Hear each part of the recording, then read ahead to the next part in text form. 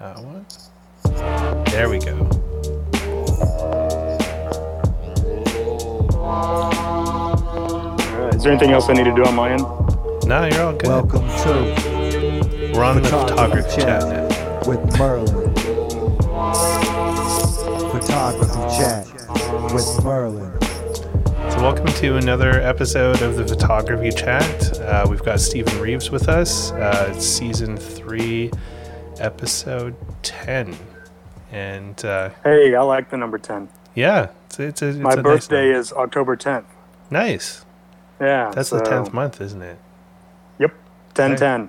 That's nice. I was not born in 1910 though, so.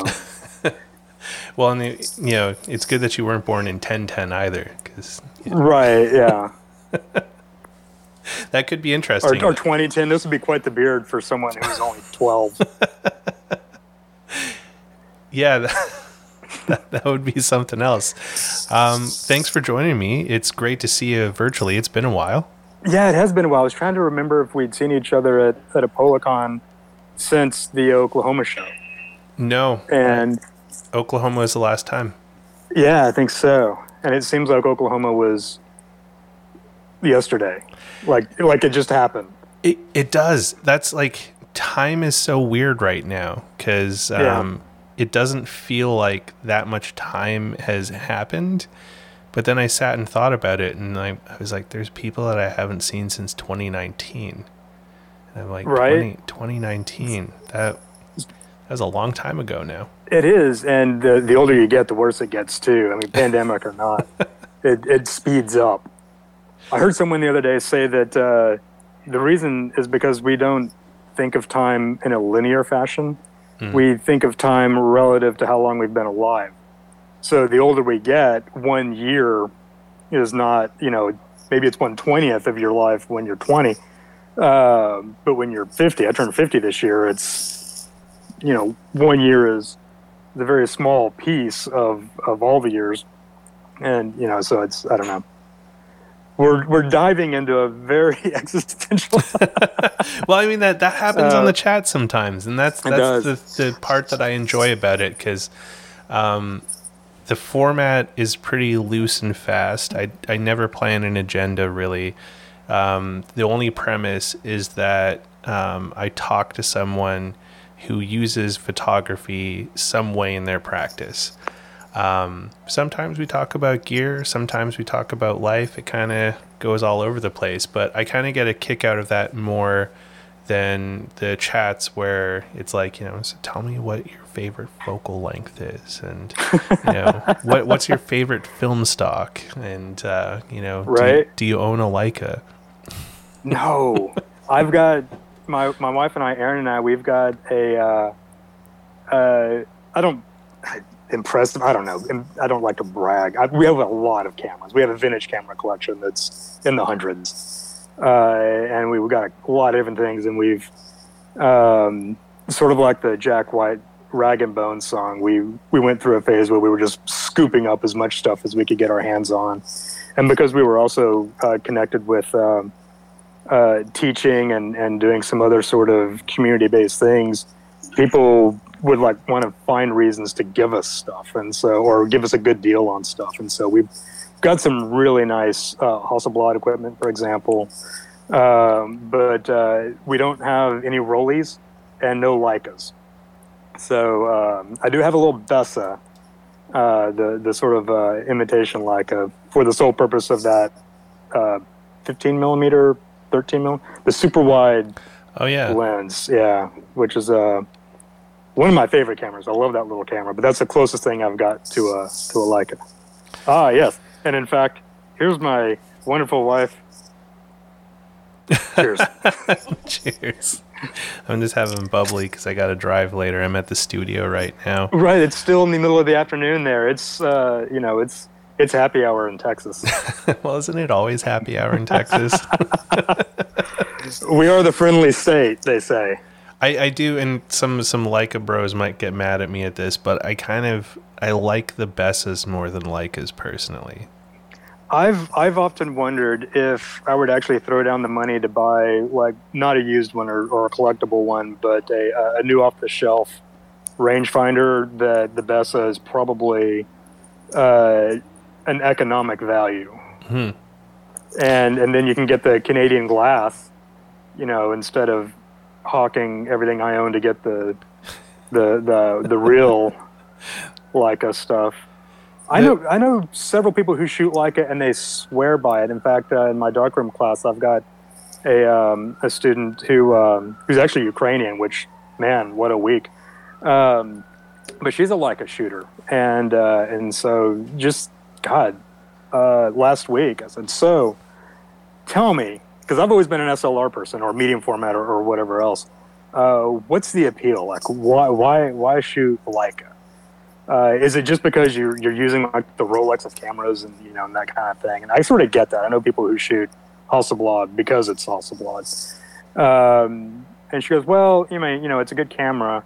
They do require maintenance and stuff like that, but it's the lightweight. It's the compact nature of it, and being able to walk around with a really high end piece of glass, a fast lens. And I get it. It's a small little package. I wouldn't say lightweight though. No, compared to carrying around like a Nikon F6. And I remember. Oh, sorry about that. No, it's all weight is relative. It is, and I remember your F6, and you told me the story about that in Tulsa, and it kind of blew my mind a little bit. I grabbed some show and tell cameras, and I didn't grab that one because I felt like that just really was bragging. But that was just too much. If anyone deserved to get an F6, it's for anyone listening who's wondering what he's talking about. Someone gave me an F6, an F5, an F100. Literally like 8 bodies. Going all. He was one of these guys who did.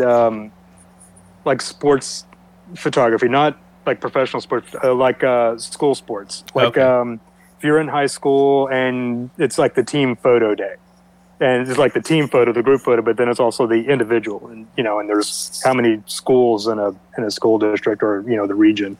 And I think that was his career, the volume shooting, and so he just always shot with Nikon equipment, and then every few years upgraded, and so all the way up through the F6. Which is weird because by the time that was out, it seems like that industry was full on digital, but I'm not complaining. He did not give me any of his glass because he did have digital cameras and he was downsizing and moving to, he'd bought a retirement home in Hill Country here in Texas and was having to, get rid of some extra stuff. And so, he wanted his film cameras to go to someone who taught. And so I'm like, well, I do teach. Yeah, it's a hell of a camera, and it's one I would probably never own otherwise.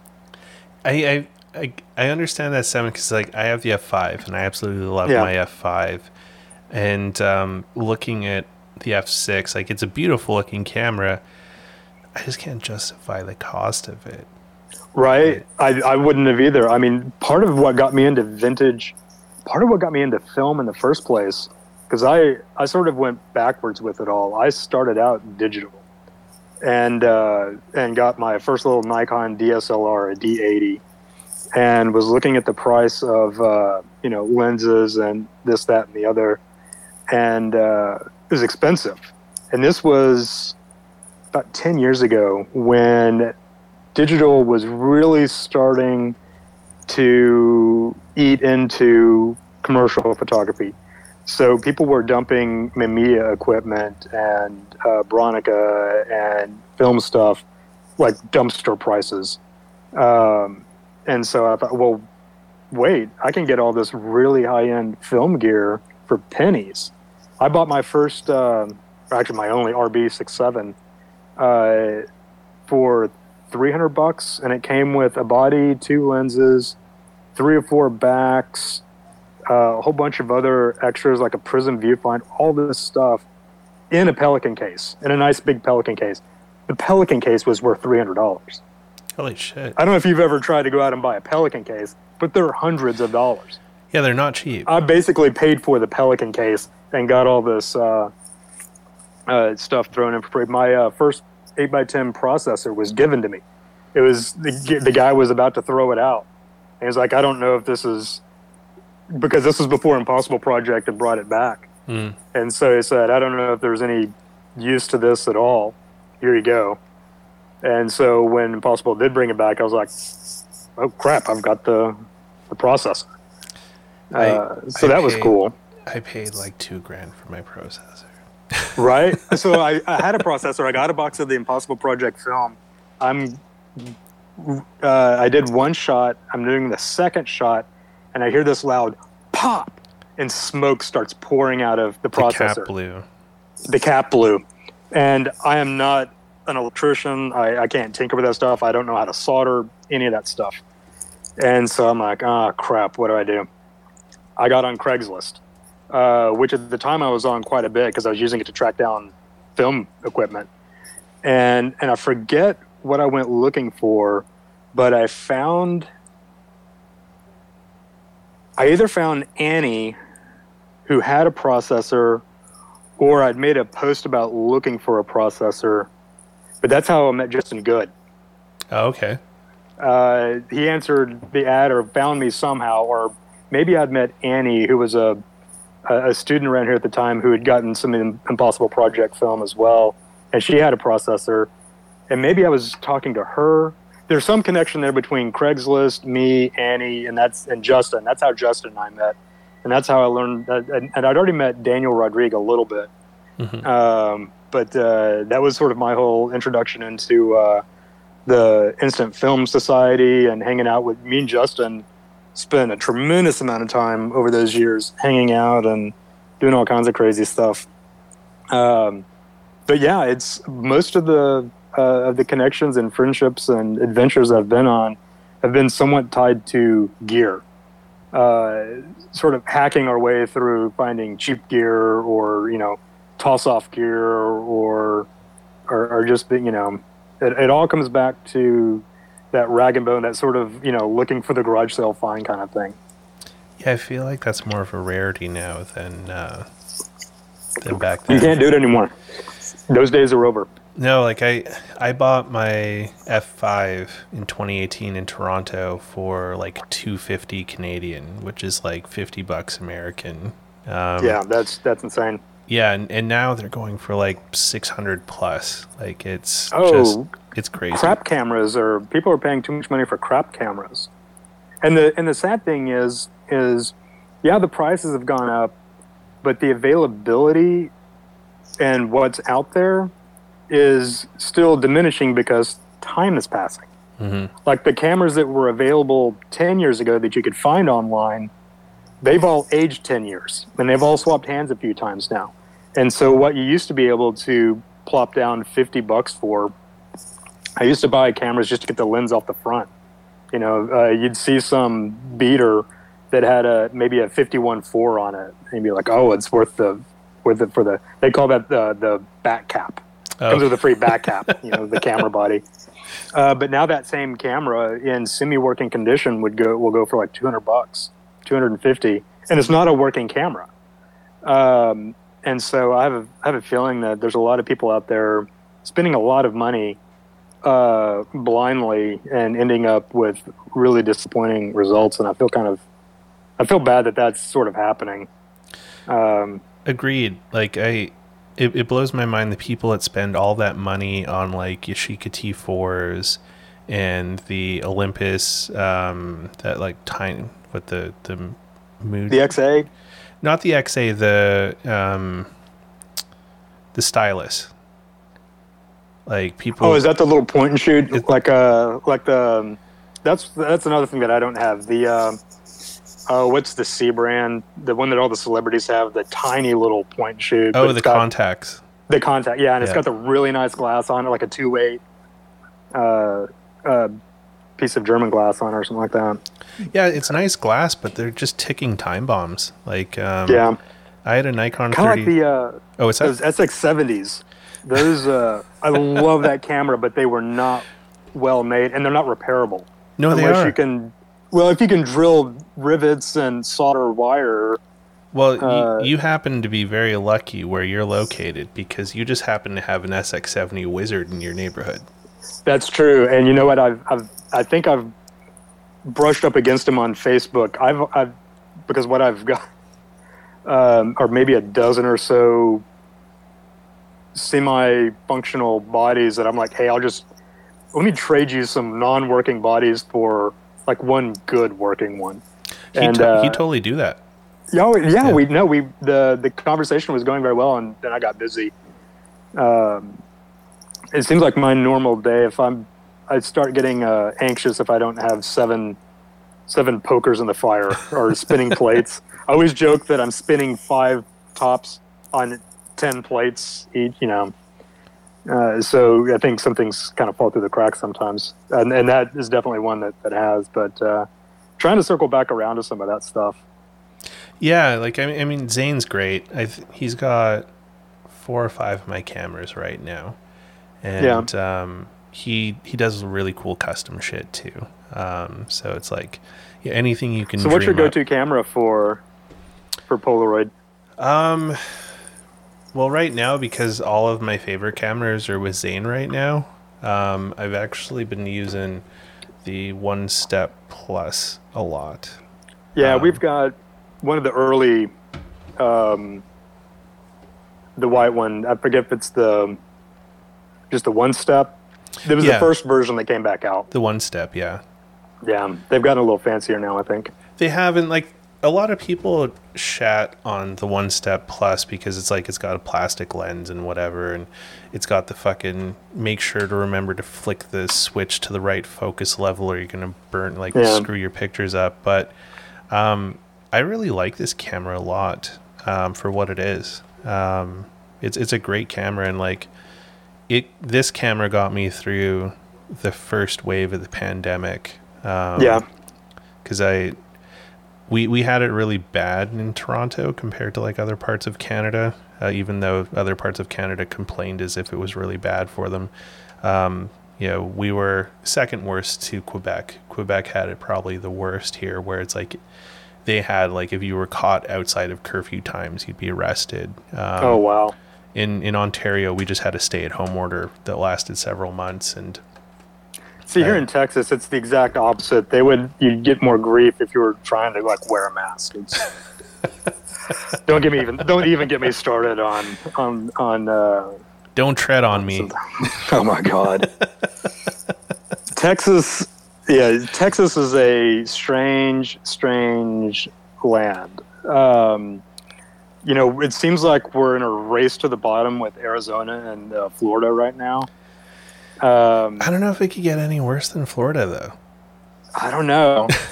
Some of the we don't have the "Don't Say Gay" bill, but we do have we're going to report your poor trans kid for child abuse stuff going. So it's pretty neck and neck right now. Well, I think we're giving you guys a run for your money too with our latest bout of freedom fuckers. Is that the truck driver stuff? Yeah, the people that tried to overthrow the government and then they didn't really do a good job of it, but it was in the name of freedom. Even though their whole thing was just a flagrant display of freedom. Like, they had ultimate freedom to traverse the country, harassing people the whole way. Ultimate freedom to occupy a town for nearly a month, terrorizing the residents of it. I didn't really see what freedoms they were missing out on. Yeah. This will turn into the most depressing podcast ever if we try to. I was having a brunch with my friend Brian, who is this fantastically gay man who I absolutely adore, and I was like, Brian, this is what happens when white people get a pride parade.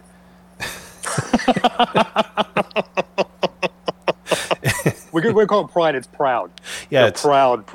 Very proud. I do. Being a Texan, I've been a lifelong Texan. I was born in Fort Worth. Lived in Denton for a while. I was going to school. Lived in Dallas for a long time now. I am thankful that as red as Texas gets, we do have highly concentrated blue pockets in the cities, and that's true for Dallas, for Austin, for Houston, even like San Antonio and El Paso, all of our big cities.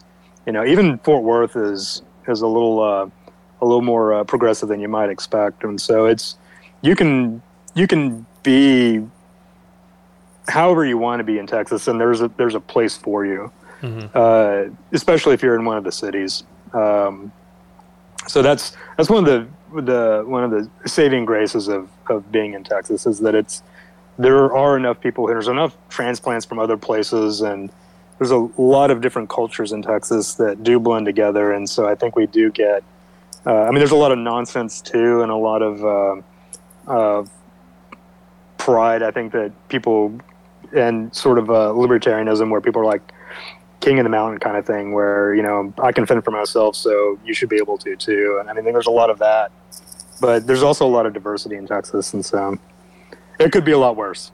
Yeah. Jessica says, blueberry dots. Right.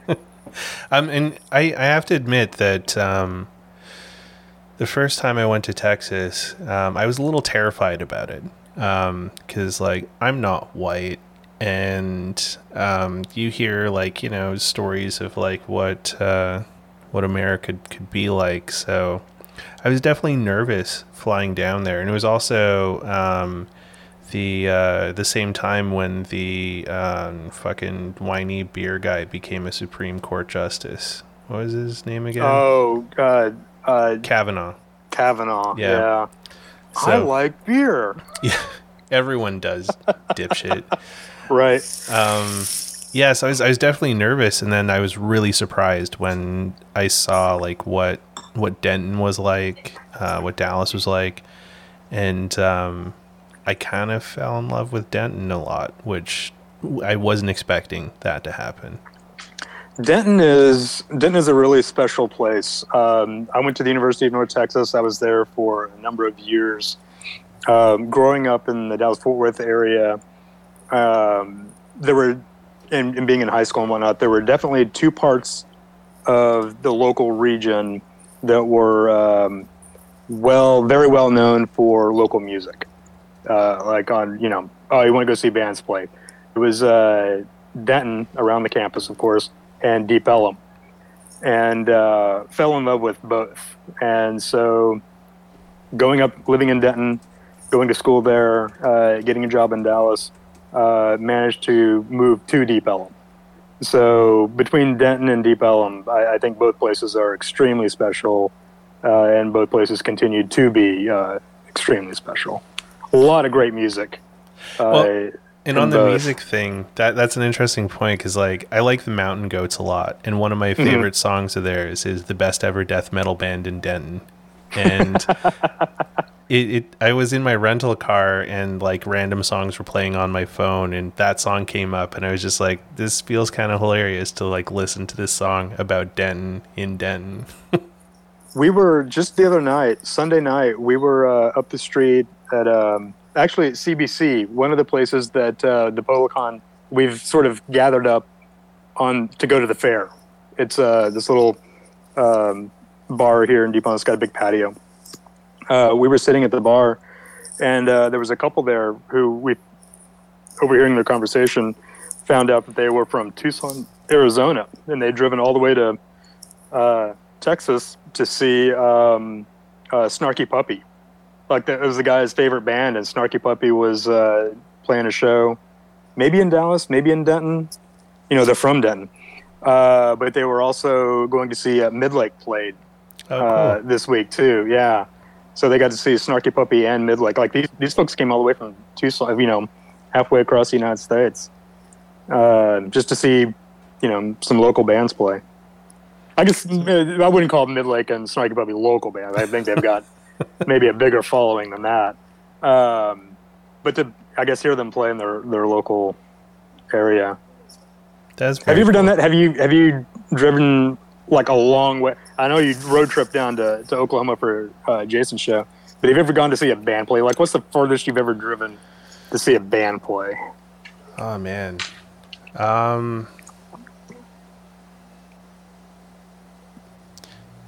I flew to Toronto from Vancouver to see my friend Decisive do his first rap show in a long time. He kind of took a pause from rap music for a while because he got really disheartened.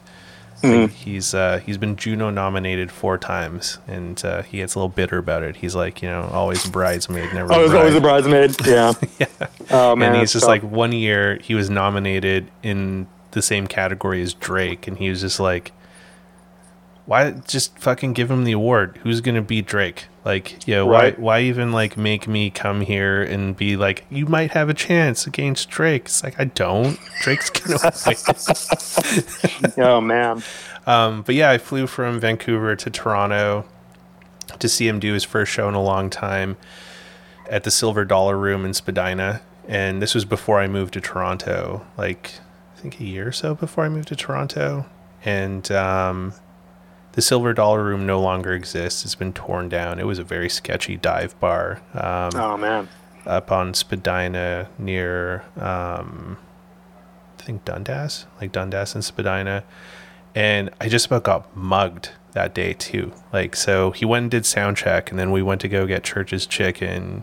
We went to Popeyes, and it was just like across the street. And when we were walking out of the Popeyes, this guy like came up and got like right in my face, and he's like, "Yo, you got any money for me, man?" And I thought it was like this dude that knew like Derek and his friend, and he was just like fucking with me. And I was like, "No." And he's like, "You got any money for me, man?" Like, he was like, really. I'm like, "Oh shit." Oh, shaking you down. Oh man. This guy, and then like Derek and his friend were like getting behind, like they were gonna jump him if he was gonna attack me. And I was like, "No, man, like fuck off. I don't have any money for you." And like he got like right, like almost touching my nose, like we were gonna like make out or something. And Oh man. I was like, "I don't have any money, man." And then he just like fucked off, and it's like, wow. And Derek was like, "Dude, I thought you were gonna get like stabbed or something." Right. So that's Henry Rollins and what's his friend's name? They were mugged. They were walking down the street in L.A. Joe Cole, and someone pulled a gun on him and then ended up shooting Joe Cole, and so he died. Oh shit. Yeah. Are you a Sonic Youth fan at all? I do like Sonic Youth, yeah. Like the song 100%, Jason's in the video for 100%. That song's about Joe Cole. If you open up the line, if you get the CD out, the liner notes have got a picture of Joe Cole. He was Rollins' best friend, and crazy shit like that can happen. Being in Deep Ellum, we've got, so all the bars are here and all the tattoo parlors and all that stuff, all the nightclubs. Yeah. But we're also like 3 blocks off of where most of the city of Dallas shelters are. Oh, okay. And also like some of the, if you get, picked up for public intox and stuff like that, when you get out on, Sunday morning, you end up strolling through Deep Ellum. So we've got homeless guys around, and they're always, trying to bum money and stuff like that. But then we also get people who are just out of their mind on whatever, crack or speed or tripping balls, just wandering the neighborhood, and that's what worries me. I mean, living down here, you kind of get used to being approached for money, and you just kind of figure out how to sort of navigate that. That's that happens on the daily.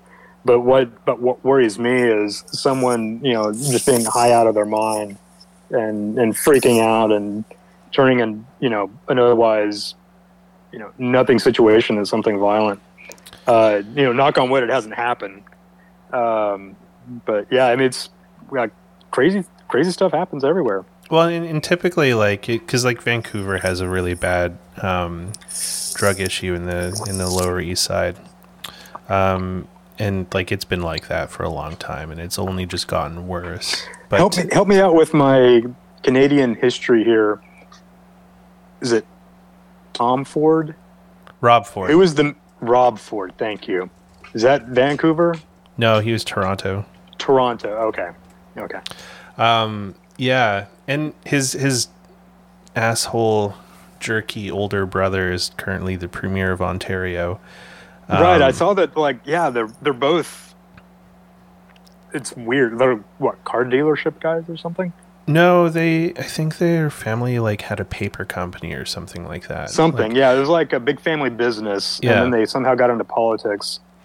well, I mean, that's usually like if you have lots of money, it sort of leads Yeah. down that direction. And yeah, Doug Ford was also famous before that because he was one of the best, like I think, crack dealers in Toronto before he became a politician. So Right, but I remember which one. So which one died? Rob Ford, the one that was mayor. Rob, and and he was like high on crack as mayor. Yeah. Right. I mean, I can't complain. We've got Ted Cruz. I mean, we've got. I am not trying to shame any Canadian city at all. We've got. We definitely have our embarrassments here. But yeah, I remember seeing that in the news. Like you don't hear in the United States, you don't hear a lot about Canada.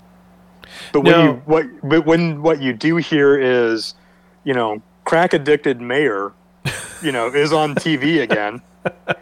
The only times I've ever heard of Canada being on like any American TV, it's always been embarrassing. Like there's the Rob Ford stuff, and then on Letterman. Remember how Letterman used to do the bumper sticker segment, where he'd like talk about bumper stickers from different places, and Okay. he talked about Surrey, which is like on the outskirts of Vancouver. It's part of the greater Vancouver Regional District, but he was just like, and from Canada, we've got a bumper sticker from Surrey, British Columbia that reads, "My other ride is a Surrey girl." And I was just like, oh, why is this what the world stage gets to hear about Canada? Like, Oh man, it's just kind of embarrassing.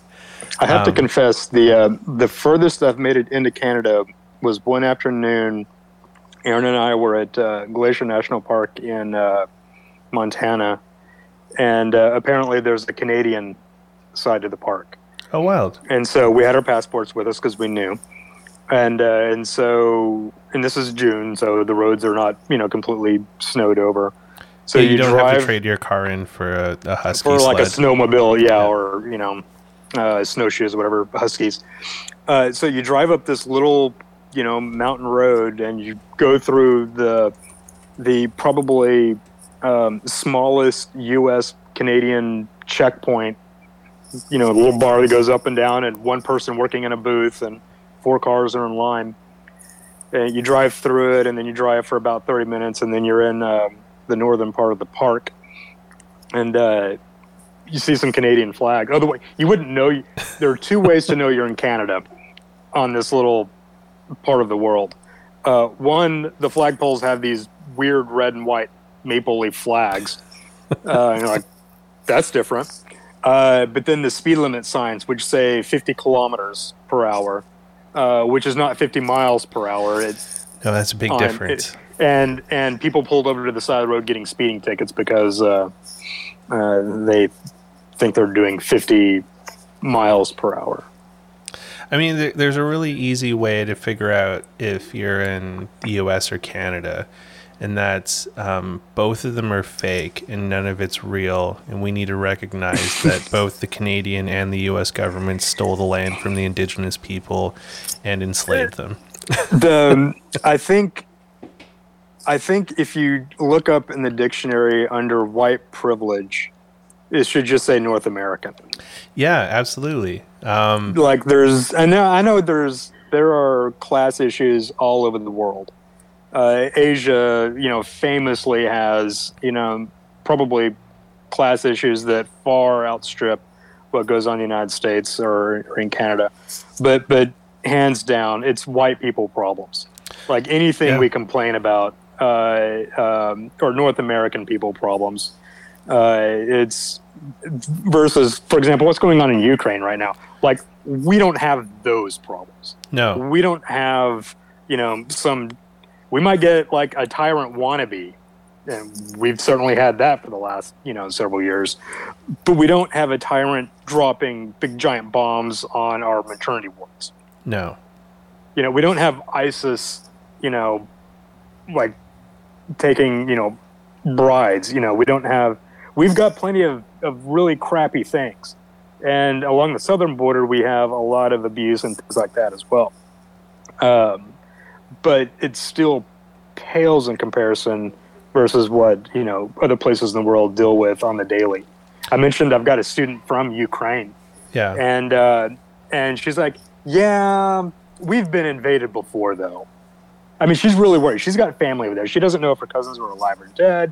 But she's like, yeah, 6 years ago we had a puppet government, and that was awful. I mean, it's really bad over there, but it's also always really bad, compared to what we have to deal with here. And so I always try to be, sort of graceful about the luxury of being a North American. We have our problems, but man, well, it's not like it can be. So I don't know enough about like the dynamics of the United States, so I can't comment on the US, but Canada has a really fantastic marketing team. And they must, because here in the States, we always feel like Canada just doesn't have any problems. Canada is plagued with problems. And the Freedom Convoy really brought that to light, just how absolutely racist and just rife with white privilege Canada really is. Because that Freedom Convoy, had it been Indigenous people or people of color, they wouldn't have even made it out of Vancouver, let alone get all the way to Ottawa and occupy it, honking horns and shitting on the streets for almost a month. Cops were like giving high fives and hugs to people in the Freedom Convoy when they should have been arresting them and shit like that. But even that aside, we're over 40 years in Canada where most reservations in Canada don't have clean drinking water. And they haven't for like over 4 decades now. They're living in squalor. And even though we're not running residential schools anymore, we're still stealing Indigenous children from their families. Now it's just through like child protection services and, sending them to like foster care and stuff. So, Canada really hasn't improved in that regard. We've just hidden our squalor really well and just kind of like tucked it under. Like the government says they don't have enough money to give clean drinking water to the reservations, and the reservations are absolutely 100% the government's responsibility, because we stole this land from those people and said, hey, we'll provide for you in these little parcels of land and make sure you're okay, which we haven't. And it's I think it's around like $2.8 million is what it would cost to retrofit and give clean water to reservations across Canada. We don't have that money.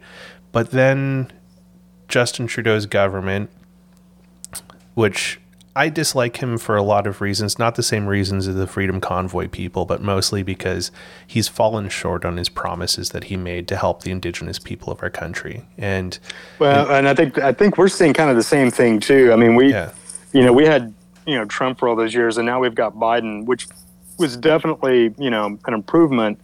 But I think there's a large number of progressive people here in the United States that it's great, but you said you're going to do all this other stuff too, and it's not happening, and and all that. And even back in the Obama years, there were a lot of things where, like Guantanamo Bay and stuff like that, where it's like it was great that we weren't under Bush anymore, but there was still a lot of things that kind of came up short, and it's easy to get frustrated and. It is, but it was also kind of blatant with some stuff too. So like in one breath, he's saying, I don't have the money to give them clean drinking water. And then in a different breath, he ends up spending what initially was only supposed to be $4 billion, but turned out being like closer to $7 or $8 billion, buying a pipeline that the parent company of the pipeline knew was a bad deal, and they were about to pull out anyways. It was a Texas-based company. And they were going to pull, Texas. So they were going to pull out of the project anyways because they knew it was like a shit show to get into. And the Canadian government was saying, "Hey, we don't have $2.8 billion to give clean drinking water to Indigenous people who have not had it for over 4 decades.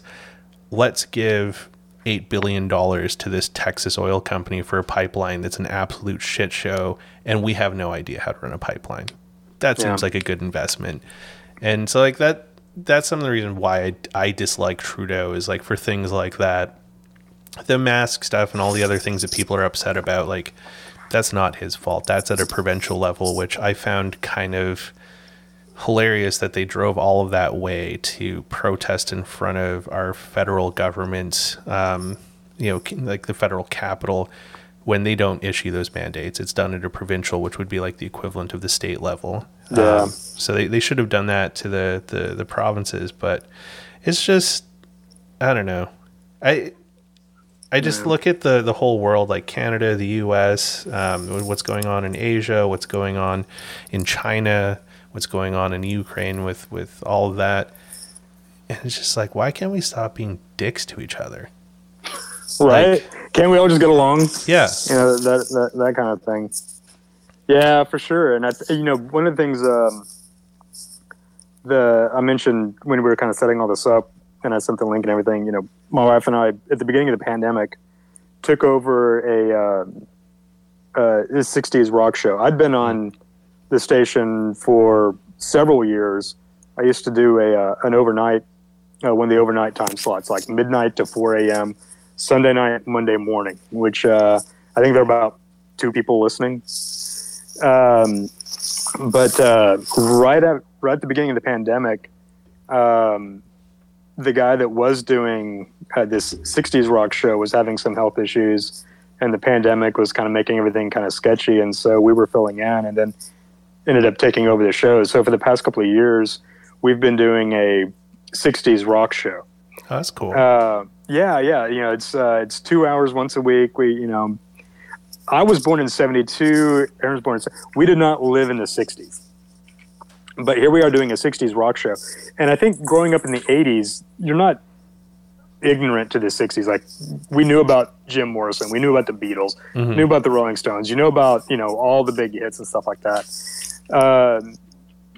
So we had to kind of go back and sort of educate ourselves. And you know about Woodstock and the hippie movement and all the anti-war stuff and everything. And it's been interesting to view the current world through these retro sort of lenses that have been brought upon by doing deep dive into 60s culture like we've been doing for the last couple of years. And this whole, the problems we're having now, like the lines around the block for gas, because gas is like $4 or $5 a gallon now. Not the first time we've had really nightmarish things with the price of gas. We had these, this gas crunch in the 70s. Yeah, the oil crisis. Right. So these things are cyclical. They do keep happening, and the question is it just a matter of, like, a generation grows up and knows something, and then they take action and they do something about it, and then the kids of those people grow up and they don't really know that hardship, and so they get lax. So that's why this stuff keeps happening? Because it's like it has to go far enough before it happens again. Well, I don't know. I think that's part of it, but another thing that's exacerbating all of this is that capitalism it died. Like it died in 2008, and we've been living in this like post-capitalist thing, which is it's almost like a what was it? It's a type of feudalism, but it's like everything's being run by the elites right now, because like the vast majority of like the power and money is held by a very small You definitely have amount of a people. handful of extremely rich people who are trying to launch themselves into space because they've got that much extra cash laying around. I mean, on that one too, I mean, want to right? I want to high five or shake hands with the team that built Bezos's dick rocket. So did you see the headline like yesterday or today that he threw like this yelling, screaming fit because his spacesuit didn't feel right in the crotch, and he flew in his personal tailor to have it altered? What? I'm not making this up. I've read this on the internet, so you know it's true. I mean, everything on the internet is true. So everything on the internet is true. And on that point, Damien made an interesting note here that the freedom stuff that happened in Canada wasn't actually about the pandemic or mandates or any of that. It was actually an attempted insurrection on Canadian democracy. They had this memorandum of understanding that they wrote, And in the memorandum of understanding that Canada Unity, the people behind the Freedom Convoy, wrote, they outlined demands that they wanted the dissolution of elected officials in federal government to be replaced with the Senate and a group of concerned Canadians of their choosing to create a new Concerned Canadians coalition, which would then lead the country instead of elected officials. That sounds familiar. It does sound familiar, and it's interesting because a lot of the people that like banded on this thing, they just focused on, well, they're fighting for mandates, and I hate wearing a face diaper, and I'm not going to get the jab because I don't want to have 3G or poop COVID out of my butt or whatever. They jumped on that, but none of them really took the time to read the memorandum of understanding, even though they signed the petition for it, saying like, "Hey, this is good. I like it." Yeah. So it's, I don't know, all this stuff is really dumb. And what I'm missing the most right now is being able to travel freely. Oh man, so let's talk about that, because we can use that to actually bring this back around to photography. Yes. I got into photography in the early 2000s for real, and had always loved the idea of seeing places. And one of the first things I did, I was still a corporate guy. I was a database systems analyst guy for years and years. And I had some vacation time coming up, and said, there's no reason to drive to the middle of Kansas. Like, there's no Disney World there.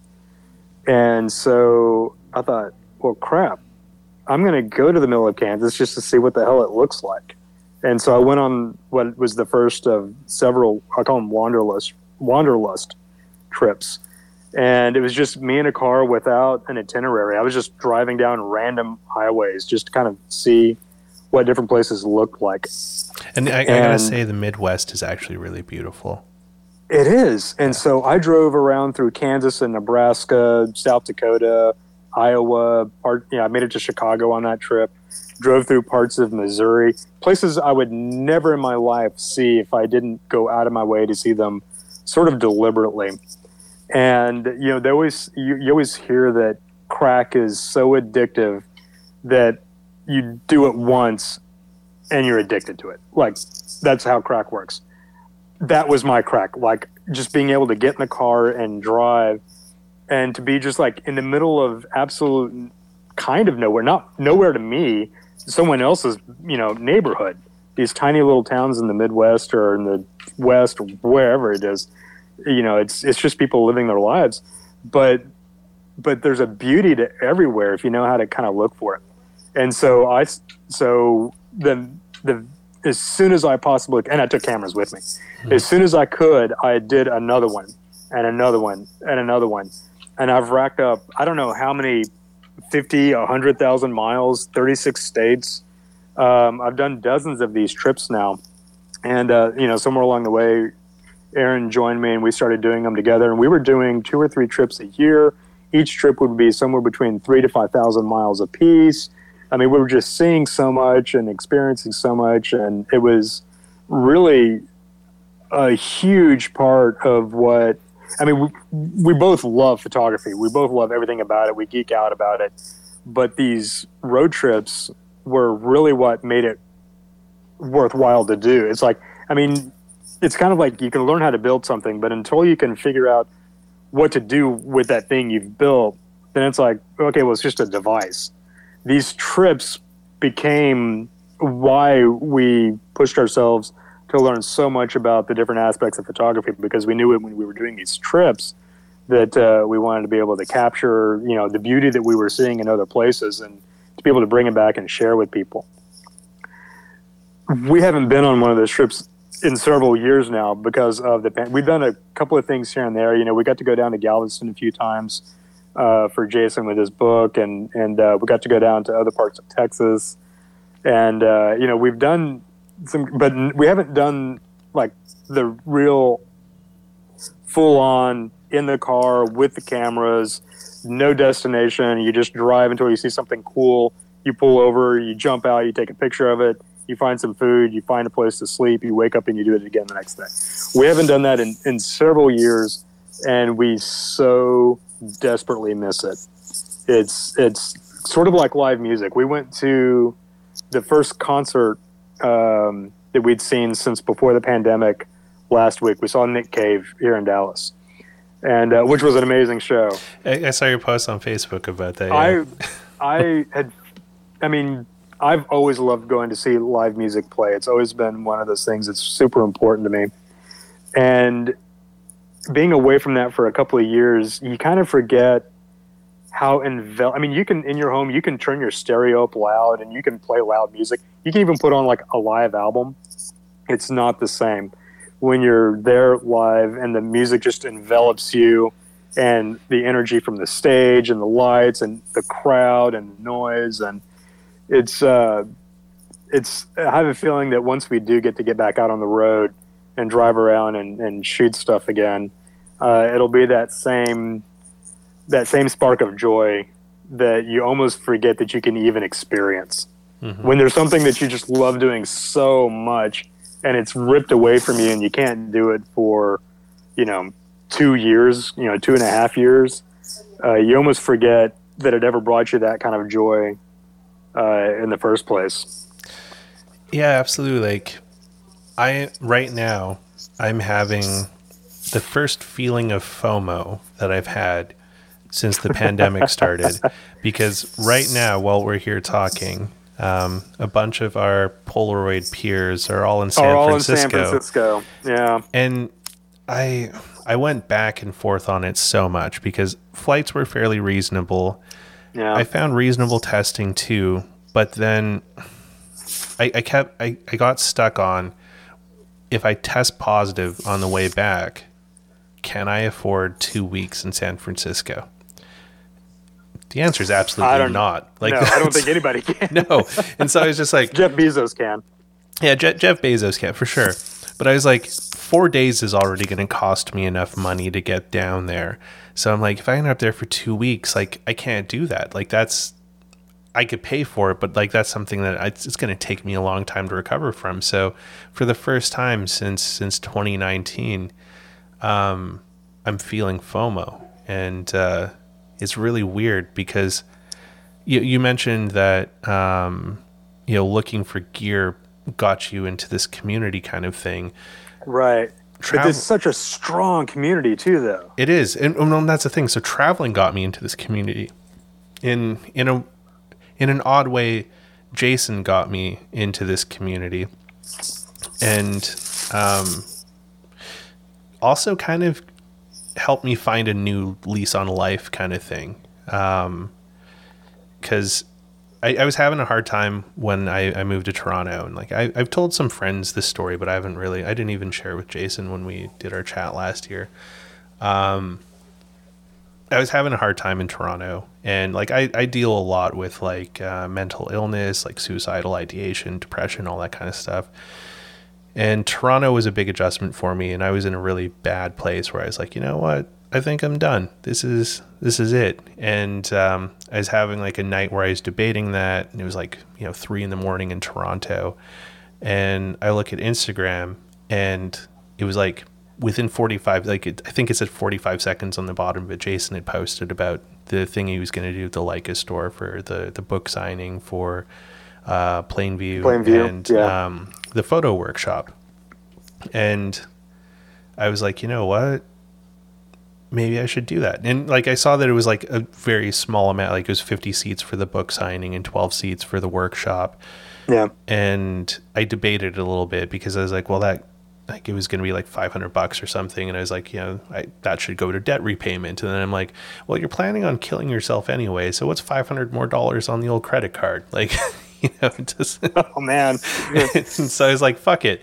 I bought the ticket because I was like, I can't sleep on it because like I could wake up and it could be sold out by the time I look at it again.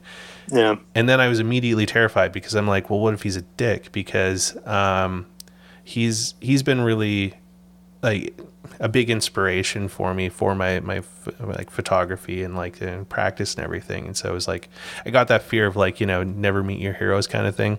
Oh, right. Yeah, sure. And couldn't have been a nicer guy. It was really cool to meet him in Boston. And that trip just really changed things a lot for me. Because I met Armand on that trip because he was up there with him. Oh, yeah. And yeah. Armand and I hit it off really well. He's a great guy. He's such a great guy. He's such a good dude. He's a very close friend now, and I'm very grateful for that, because it would have never happened had I not seen Jason's post and took a chance on that trip. And then Armand was like, you know what, man, you should come to this Policon thing in Texas. And I'm like, I don't know about Texas, man. So then I went, and it was the best thing ever. And it was just such a cool community to be part of. And the people in it are so amazing that I was just like, you know what, I gotta stick around for this, because it's fun hanging out with all these people. And it was beautiful being part of that community. And seeing the trip to Tulsa was really cool, and seeing Jason's exhibition there was also really cool. I'm still waiting with bated breath for the book on that one, because man. so I met Jason a few years ago, not super long. I've a Plain View was kind of when I came around. So at one of the early Policons,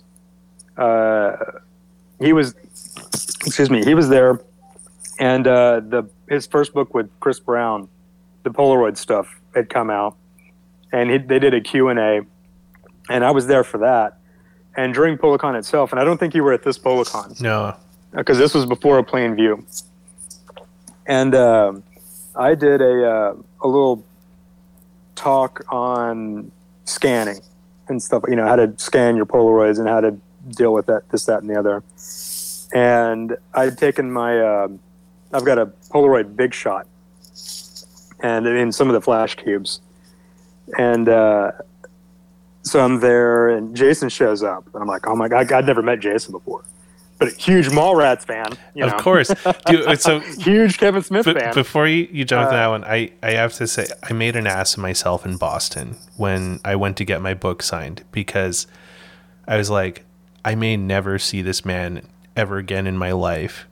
Yeah. And so when it was my turn to go and get my book signed, I went up and I was like, I'm so sorry, but I have to do this. And he's kind of looked at me quizzically, and I put my hand out like this, and I was like, can I interest you in a chocolate pretzel? I've seen it all. I've seen people come up to him and do Mallrats stuff or quote, movies. I've seen, I think you were there in Tulsa. Maybe you were even standing there when that guy was like, hey, Earl. I'm like, one of the things that I've learned by being around Jason is how to be around famous people. Because, growing up, you go and you meet, you fanboy, you're like, oh, you just want an autograph or whatever. Spending time with Jason and seeing how he responds to the way people act to him, it's the more you can do to just be a normal human being, that's what they respond to. Yeah. They, every time I've ever seen anyone who's just doing this super fanboy thing, they might get a minimal or nothing at all or anything, it's always awkward.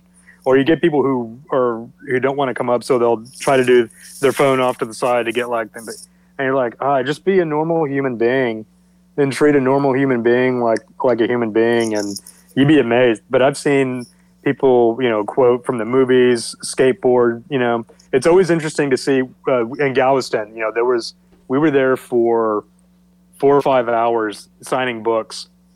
And the line was a mile long, and you always wonder the next person up, are they a skateboard person? Are they a movie person? Or are they a photographer person? Sometimes they're 2 out of 3, sometimes they're all 3, but it's always weird to see which different angle people come from. But so he was there at this thing, and I was a huge Kevin Smith fan. Mm-hmm. And so I'm like, I get to, so I got to take a big shot of Jason and scan it in and stuff like that. And then Daniel Rodrigue and Armand took an 8x10 of them. And I've got my scanner there because I'm doing the demo on scanning. And I said, oh, hey, let me scan that in. And so I scanned it in, part of my demo. And, PolaCon is a few days. And so I came all the way back to Dallas at night. And so one of the things that I do, I'm a digital printer. So I've got my dog is here. I have a greyhound. That's Asia. Puppers? She just turned 13. She just had a birthday. And she's upset that I'm on her futon. So she's not a fan right now. But so I came all the way back to Dallas. One of the things I've got is a 44-inch wide printer. And so I took that 8x10 Polaroid and printed it 40x60. Damn. And took it back up to one of my earliest posts on Instagram is Daniel and someone else standing on either side of this 40x60 printout of the 8x10 of Jason that Armand took. That was, I guess, it's September when that happens. Jason got an Epson printer, I don't know, for Christmas or something like that, and was having some issues with it, and had asked Armand, hey, do you know anyone who knows anything about these Epson printers? And I didn't know Armand super well at the time, but Armand and Daniel, Armand was like, oh, you need to talk to Steve. And so I got a text out of the blue on, I don't know, January 2nd. It felt like it was New Year's Day. And it was, hi, this is Jason Lee. I'm having some problems with my Epson. Can you help me with it? I was like, yeah, I'll be there later today. So I drove up to Denton, and we kind of met that day and kind of worked on, just sort of geeky tech computer stuff, trying to get color right and stuff like that. And but we got to talking about other things, and it kind of turns out that, and I kind of knew that some of the photography that he was into is a lot with the same types of photography that I was into, and so we started sort of bonding over like new topographics, and he was just starting to do the road trips for Plainview, and we ended up tagging along on one of those, and we ended up doing some printing and framing for some of the early gallery shows that went along with it, and worked with him on the book, and have been working with him ever since. So through a Plainview, through the Oklahoma exhibition, all that stuff, the Galveston stuff. Didn't do a whole lot on the Stanley Barker book. I think I did some minimal stuff, but then also Raymond's book, the Polaroid book that Raymond put out, and Greg Hunt's book, heavily involved in both of those. There were two projects that Jason and I put a tremendous amount of time and effort into. Cruise Ship, which was supposed to come out right when the pandemic hit. Yeah. And like the very first stories that were hitting the news were cruise ship related, and we were having some printing issues, and then we kind of ran up into the part where he was supposed to start working on the Stanley Barker book. So cruise ship kind of got shelved. We spent a lot of time working on the Oklahoma book, which if that ever does come out, will be such an amazing, beautiful book. You saw the exhibition. So at the show in Tulsa, we had all these photos. You weren't meant to look at any one photo in isolation. They were all very deliberately paired together and arranged on the wall. So you might walk up and you're looking at 10 different photos, different sizes, arranged on the wall. And they were meant to be that way. You were supposed to take in all 10 of those sort of collectively. And there were about, I don't know, it seems like there were 20 different sort of sections that were things arranged and paired up and all of that. And we did a lot to try and mimic that experience in the book. But a book page is only, so big. Yeah. So and somewhere I've got, in the piles of stuff, I've got the mock-up of the book, which is all blank pages, but the book has so many fold-outs. You wouldn't believe the number of fold-outs that this book will have. And the pages are 13 inches wide, so already when the book is open, it's 26 inches wide, but then there are sections where there are fold-outs on top of that. So, you might have a spread that's literally almost 4 feet wide. Damn. with this book. Absolutely amazing. And I don't know. I mean, eventually the Oklahoma book is going to come out. I feel that sort of deep down in my heart, like that's going to happen. I hope that when it does, that those fold-outs still exist. We had to do all kinds of weird origami to make sure that we could have a fold-out on this page, but then we didn't need the fold-out on the next page because it's the same piece of paper, and you can't have fold-outs, So I had to build this binder. So I've got this binder with all these horrible laser print Scotch tape pieced together mock-up just so we would know which pages were folding which way, and so that when you turn the page, you didn't not have the page that you could fold over and all. I mean, we spent an entire summer test printing and figuring out, dialing everything in and figuring out the structure of the book, and then that's around the time that he moved back to California. And so we had to put it on the back burner. And so, yeah, those two projects, both Cruise Ship and Oklahoma, were both really special projects. I hope they eventually come out. I know the next thing is going to be a second edition of A Plain View for later this year. So I know it won't be 22, but I'm hopeful that in 23, at least one of those projects sees the light of day. Well, you guys have a book for Eric coming out soon too, right? Or in the works? For Eric? No, this is news to me. Oh, I thought there was something he had in work. Maybe it was like there's something else. My bad. So, which Eric? I can't remember how to pronounce his name. Weasel's dad. Oh, I don't know. No, it's sort of interesting. I do work a tremendous amount with Jason, but there are days that I learn things on Instagram. That's or because I manage some of the info accounts for like Film Photographic and whatnot. Someone will he'll post something, someone will see that, they'll go to filmphotographic.com, fill out the form, and all of a sudden I'm getting an email like, yeah, can I pre-order a second edition of A Plain View? And I'm like, hey Jason, are we doing a second edition of A Plain View? Yeah, it's funny how news travels sometimes. Sometimes I'm not the first to know. Barb here says that she must admit she swooned because she was in Boston when at that trip as well. But she's like, but then he asked me if I drove from Saskatchewan like the guy from Toronto did. So I say we're even for our stock experiences, and he introduced me.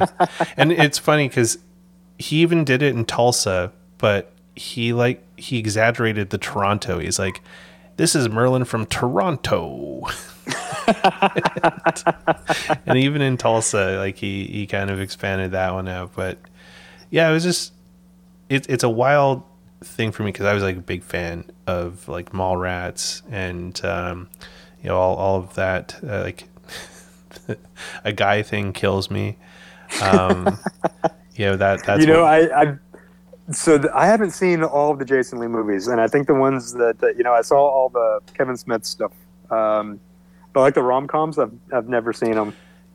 If you haven't seen A Guy Thing, that one's definitely worth a watch. Is it? It's freaking hilarious. I take that back. I did see Stealing Harvard, which it's Gruyere. But he's like, I want to be Steve. Yeah. I'm like, I'm Steve. I get to be the Steve. So yeah, I love that. I love that particular clip. I'll like bring it up on YouTube sometimes just to hear Jason go, I want to be Steve. He's comical. One of my favorite ones that I saw was something Raymond posted. He was like Scotch guarding a new couch or something, and like it was almost like an ad where it's like, hey there, it's really important to, protect your furniture with Scotch Guard for all these like reasons and stuff. And he's like, and after the advertising break, come on back and I'll teach you how to Scotch Guard your balls because you want to protect those too. I've been in the car with him for hours at a time like driving between Denton and San Antonio, Denton and Tulsa. I've spent hours with him where we've been making proof prints and voices, characters. I don't know if it's just a product of being, I don't know if that's Jason being Jason, or if it's a product of a person who's had an acting career. But he'll drop into voices and he drops into routines. When he calls me on the phone, it's never Jason. It's always, "Hi, this is Steve Hamilton." You know, it's always some bit, and I feel bad because I'm not an actor. Like, I don't have a bank of voices where I can just immediately start ad-libbing some scene. So I always feel it's always entertaining. It's one of the best things about being around him so much is he's always just sort of on, right? He's a high energy person. He's always on. He's always got that smile. He's always so energetic and he's always so kind and friendly. But he's also just got this range of showmanship, I guess. Mm-hmm. That I'm like, I can't even. I don't know how to be in the same room with that. Chris Brown does.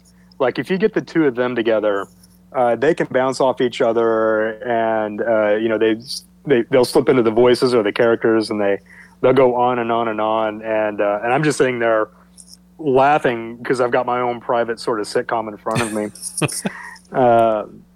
That's great, and Will too from the Amon Carter. He's good at it too. So I always feel like I'm the really boring geeky guy that can't tell a joke or something like that, or do a funny voice. But yeah, he for sure is. Oh yeah, he just slips into that stuff, and it's always a blast. It's funny, and I was a fan of his movies for sure, and the skateboarding definitely. Mm-hmm. But then when I saw his photography, that really, I just really liked the road trip aesthetic and all of that, because I love road trips. And what really got me was there was an interview where he was talking about the honesty of Polaroid photography, and when he got into the 8x10s. Sure. Yeah. And that was what really struck me was that one where he talked about searching for honest images, and that was definitely the thing that struck a chord with me. If I had met Jason, never beat your heroes kind of thing. Yeah. If I had met Jason and I knew he was into photography and film photography, which I thought was great. If he had been like a cheeseball photographer, or wasn't very good as a photographer, or didn't have, if he was just sort of play acting at being a photographer, that would have wore me out, fast. I just was like, no, okay, that's great. Take care. But no, what was amazing was to find out that we had the same heroes in terms of photography, like Stephen Short and the New Topographics, and these people going out and sort of like my Wanderlust trips, going to these nowhere places on purpose and photographing, the mundane reality that's out there, because it's an important part of who we are as humans. So being in Texas, and I'm sure this is true of any place, there are certain cliches, and I've been guilty. I've photographed longhorns. I've sold prints of longhorns because it's Texas, blue bonnets, and it's that time of year. It's like, okay, like the cheesy little farm pictures. It's like this idyllic calendar sort of photography is good photography. You can't just go out and fake that. You've got to be an accomplished photographer to do that stuff. And I love that stuff. The National Geographic stuff, I love that stuff. It's exotic and it's so bold and colorful, and it takes a master photographer to pull that stuff off. But for someone to get good at photography and to drive down a random neighborhood street in Quanah, Texas, population 2,500, and find, the house on the end of this block that's got maybe a shrub that looks kind of interesting and the light's hitting it right. And that's when you jump out of your car, grab your 4x5 camera out of your trunk, and, pop off a couple of sheets of Portra. And then you keep doing that across 5 road trips, and you put out a book of that. That's a dedication to not just difficult photography, expensive sort of road tripping to not so great, places. Mm-hmm. But it's an engagement with the day-to-day human spirit that we all live every day of our lives. One of the things that, and I've told this story, I don't know, a million times. One of the things that really strikes me about Jason's photography, when we've done gallery shows in Texas of the Plainview images, and if you live in Texas long enough, even in a big city, you end up figuring out that people have a connection to some other medium-sized place or some rural place. And so even in a city like Austin or Dallas or even in Denton, you'll meet people that are like, oh yeah, my grandparents, they lived in Lubbock, or they lived in Del Rio, or they were in Van Horn. But they would see these photos, and I've seen this happen multiple times. They always say the same thing. They say, because we all know about the Longhorns and the Bluebonnets, they're like, this is the Texas I know. And Jason's got a way of capturing, it doesn't have to be Texas, it can be anywhere. He's got a way of capturing a locale the way that people who live there every day of their lives can. And because I think you're invested in it on that 365 days a year, you don't see the same beauty that someone who's experiencing it for the first time does. Mm-hmm. And I noticed that about his photography immediately, and it's something that's extremely important to me. And so I think if there's any one thing that's really been the glue that holds our friendship together and our working relationship together, it's that same sense of urgency to seek out and depict the normal lives of people everywhere, no matter where they're from. And it's, I don't know, it's sort of like a mission, it's almost a mission. My wife and I, when you become a photographer or you start doing this stuff, you have to write like a bio and, and all this about us stuff. And one of the phrases that we landed on, a couple of them that are sort of important to us, and it's the kind of thing maybe you put on a gravestone or whatever. One is that significance is imposed. Like we all have iPhones and we can, or mobile phones, and we can take pictures every day of our lives. But a well-made photograph made on a random day will end up meaning more to us and will connect us with our past and our history more so than a badly made photo on an important day. That's why wedding photography is so important. You want good photos of an important day. Mm-hmm. But if you've got good photos of random day Y, you'll latch onto that day as a good day. It might have been the worst weather in the world. You might have been in a really pissy mood. Maybe your dog died. But that photo you made on that day, 5 years later, 10 years later, you look back on it and you're like, man, that's where nostalgia kind of comes from, is that good, well-made photo of an otherwise uninteresting moment in time. And so you can impose significance upon, the randomness of life if you know how to photograph it well, or if you get lucky, or, things like that. But there's also this desire, or this yearning to bring the outside in, to go out and see places that are somewhere else. And it can be a mile away, it can be 1,000 miles away. But going there with a photographer's eye, or even just with the desire to capture it in a compelling sort of way, and then to bring that back and share it with others. I can't think of a more sort of noble reason to be a photographer, a poet, a writer, a painter, however it is that you can sort of transcribe your experiences and make them available to other people in sort of a compelling way. That was a lot. Sorry, I didn't mean to. No need to be sorry about that. That's great. But I think that's definitely, and I think Jason has that too. And I think our common love of that and mission on that is what's really made working together even possible over the last few years, for sure. Yeah, like that was one of the things that I really loved about Plainview, was just like the beauty in the mundane. Like a lot of those photos are things that you just drive past and you'd never think twice about it. Yeah. And I've noticed that with like a lot of like skateboarders turned photographer, that they have like an interesting eye for stuff that people overlook, because I think it goes back to that like always looking for skate spots kind of thing. Like Did you see the interview with Greg Hunt about 20th Century Summer that he did with Matt Day? No, I didn't see that one. No. You need to watch that one. Greg talks about the photos that are in that book, and one of the really interesting thing that he points out, and I don't think I even noticed it working on the book, going through all the photos and doing all the technical work, and dealing with the book layout, and meeting Greg and all that stuff. And seeing the photos again and again and again every day. When we're putting together a book, I see the photos so many times that I sort of stop seeing them. And something that I didn't even notice. So having worked on the book and been a part of that process, I didn't notice that until I watched this interview with him and Matt Day, where he said, he points out, there's only like one skateboard in the entire book. Like, he was on a road trip tour, a skateboard road trip tour with professional skateboarders, skateboarding like everywhere they went. And he's got a camera and he's shooting it everywhere he goes. And there's literally one or two photos in the book that even has a skateboard in it. Oh, wild. Right?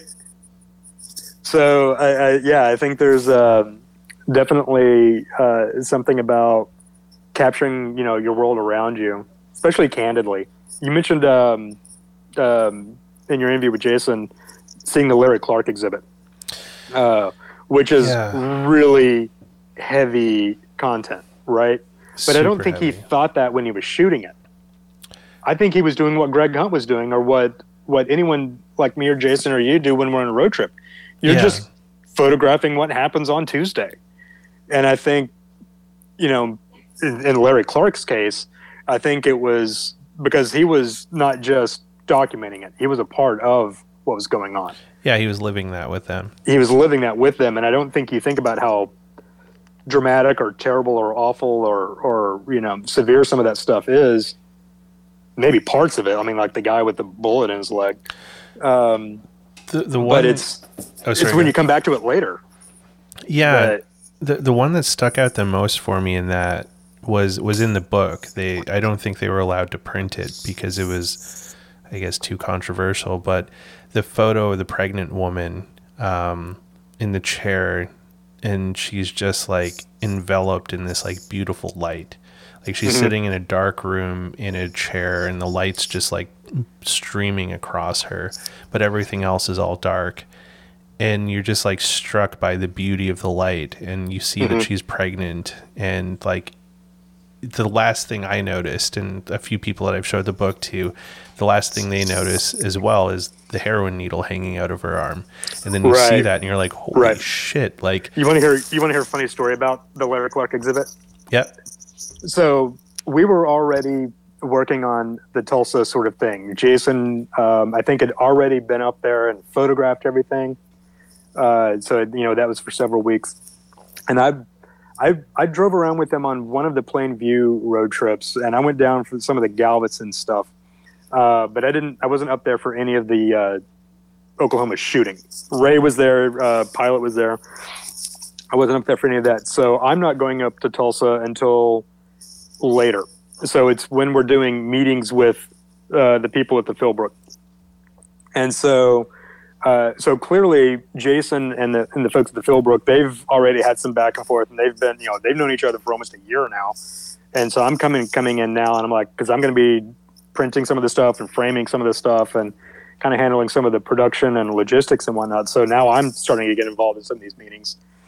And, we were talking earlier about, you mentioned Eric's book. I'm like, sometimes I learn things later. So I'm sitting in this room. It's all these museum folks. It's me and it's Jason. I'm taking notes about all this stuff. And, and I've got to put together this big production budget. I've got like all this stuff swimming in my head. And then someone there in the meeting, casually mentions that the Larry Clark exhibit is going to happen at the same time as Jason's exhibit. And what I don't know is whether or not Jason already knows this or not. So I'm sitting there and I'm like I'm looking over at Jason like, do you know this? I'm like, because Larry Clark isn't just some random photographer. Yeah. His stuff is it's difficult stuff. It's very controversial. I mean, there's and I'm like, well, and I think Did that was you the first know? time his work has ever been shown in Oklahoma too. yeah, Yeah. yes, yeah. And I'm not sure how the Philbrook came into possession of one of the portfolios. It's a beautiful box. I mean, it's wonderful that they've got it, and I'm certainly not suggesting that his stuff shouldn't be shown, but I'm like shooting all these glances over at Jason. I'm like, so we're in the car on the way back, and so he's driving. I'm in the passenger seat, and I'm like, so Larry Clark. I was like, did you know about that? And he's like, oh yeah. I'm like, do you know who Larry Clark is? I'm like wondering all these things. Why, it seemed like something that would have bubbled to the surface sooner.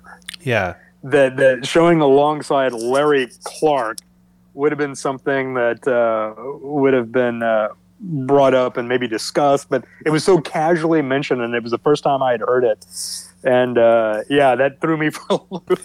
I was like, that's hard drug use photography, right?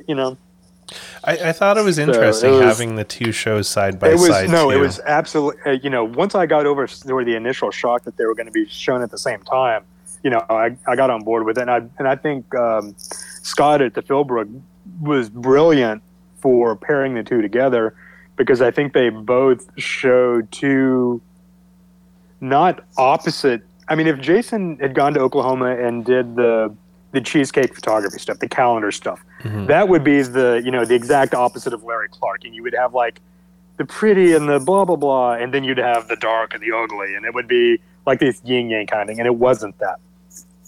I think it was honesty on both sides. And I think Jason went up there and took very honest photos of the landscape and topography of Tulsa and Oklahoma's estate. And I think Larry Clark's, depictions of what goes on behind closed doors in Tulsa did as well. And so it wasn't like opposite. It wasn't happy, sad, divided by a wall, but it was very two different, very honest depictions of Oklahoma. And I think in both cases, none of what anyone who's never been to Oklahoma, and you go, what do you think of Oklahoma? They're not going to go heroin addiction, Yeah.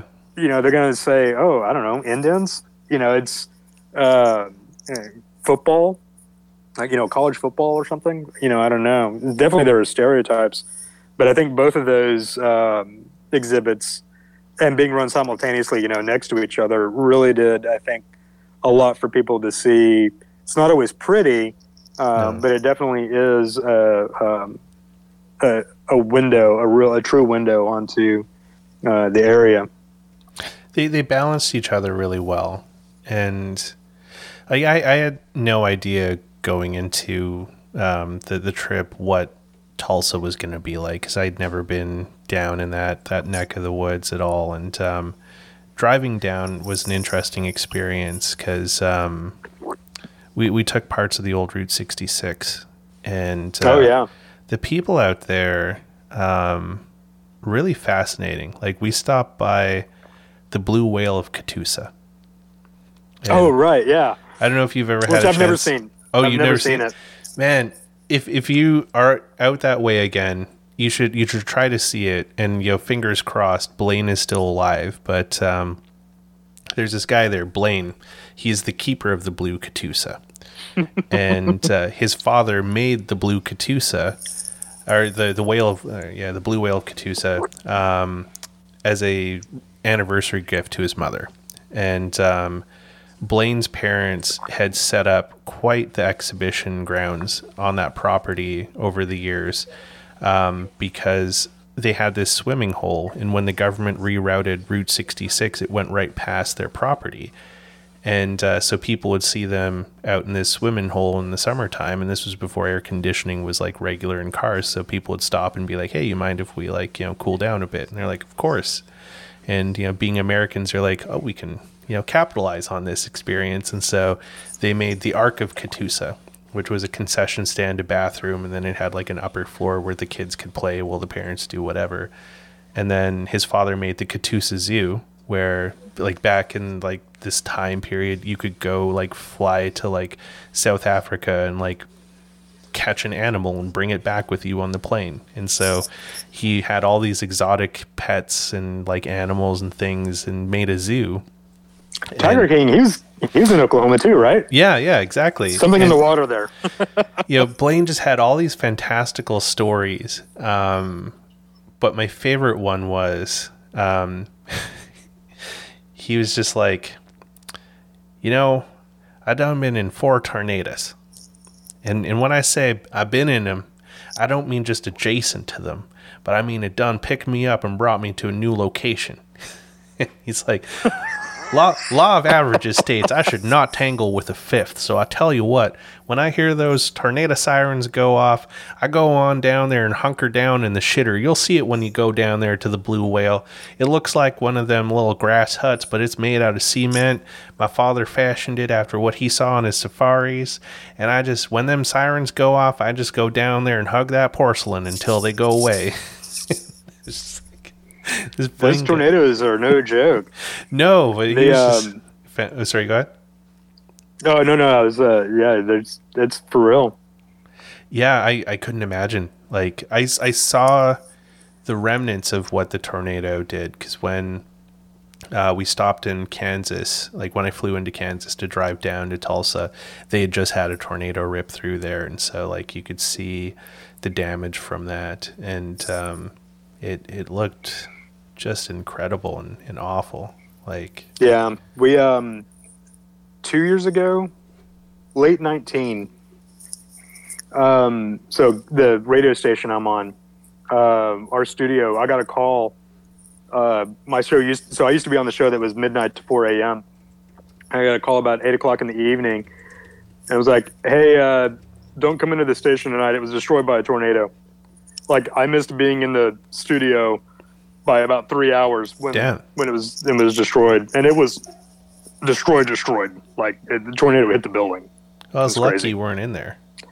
I mean, no one died. Everybody in the building was fine, but the guy that was on the air and the broadcast booth, it was on the corner of the building, so it was 2 glass walls.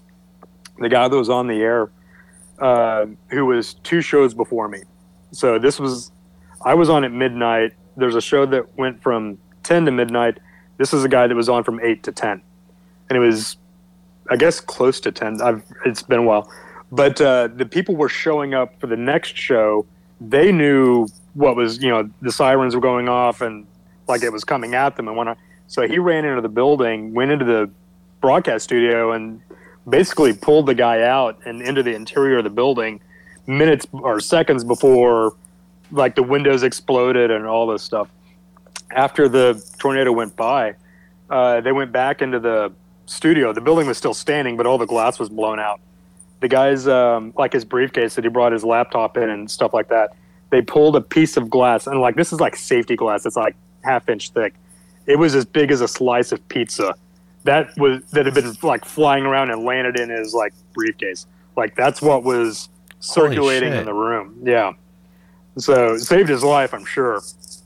But yeah, half the building was collapsed, and it was a mess. Yeah, tornadoes. I haven't had to deal with tornadoes, but like here in BC, we regularly deal with like wildfires, and now we have flooding and like all that crazy stuff. Do you get tsunamis? On the coast, we do get tsunami warnings. Yeah, so it's we get signs some are funny, interesting though. Stuff. The signs are hilarious. Like run up a mountain. But going back to Tulsa for a second, one of my favorite photographic stories was one you shared with me in Tulsa when you were talking about the effort it took to make that really big print of that like busted down house. Oh my God, yes. Yeah, that was so Jason tends to get his stuff scanned by the Icon out in LA, and they do great work.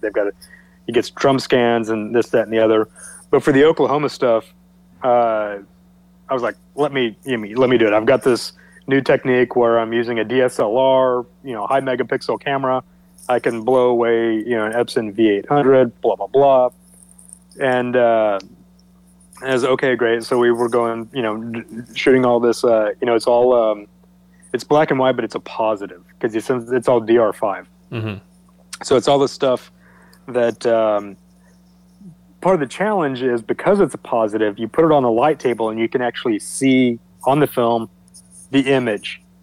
And it's got this characteristic to it. It's got this look and feel to it.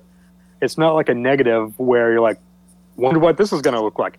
No, you can see the positive. So you're like, when we scan it and digitize it on the screen, it's like you want that same sort of experience that you get when you look at it on the light table.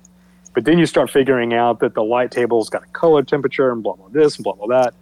And so we were doing a lot to dial in, and I'm not going to get too far into the weeds in terms of how a digital sensor captures tonal range versus how film does and gamma this and all that. That's a different podcast.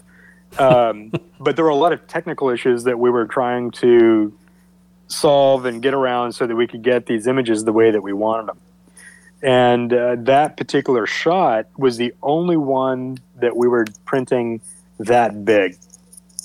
And so I'm like, well, okay, so it's a medium format shot. It was a 6:7 shot. So, it's about, negative's about yay big. Yeah.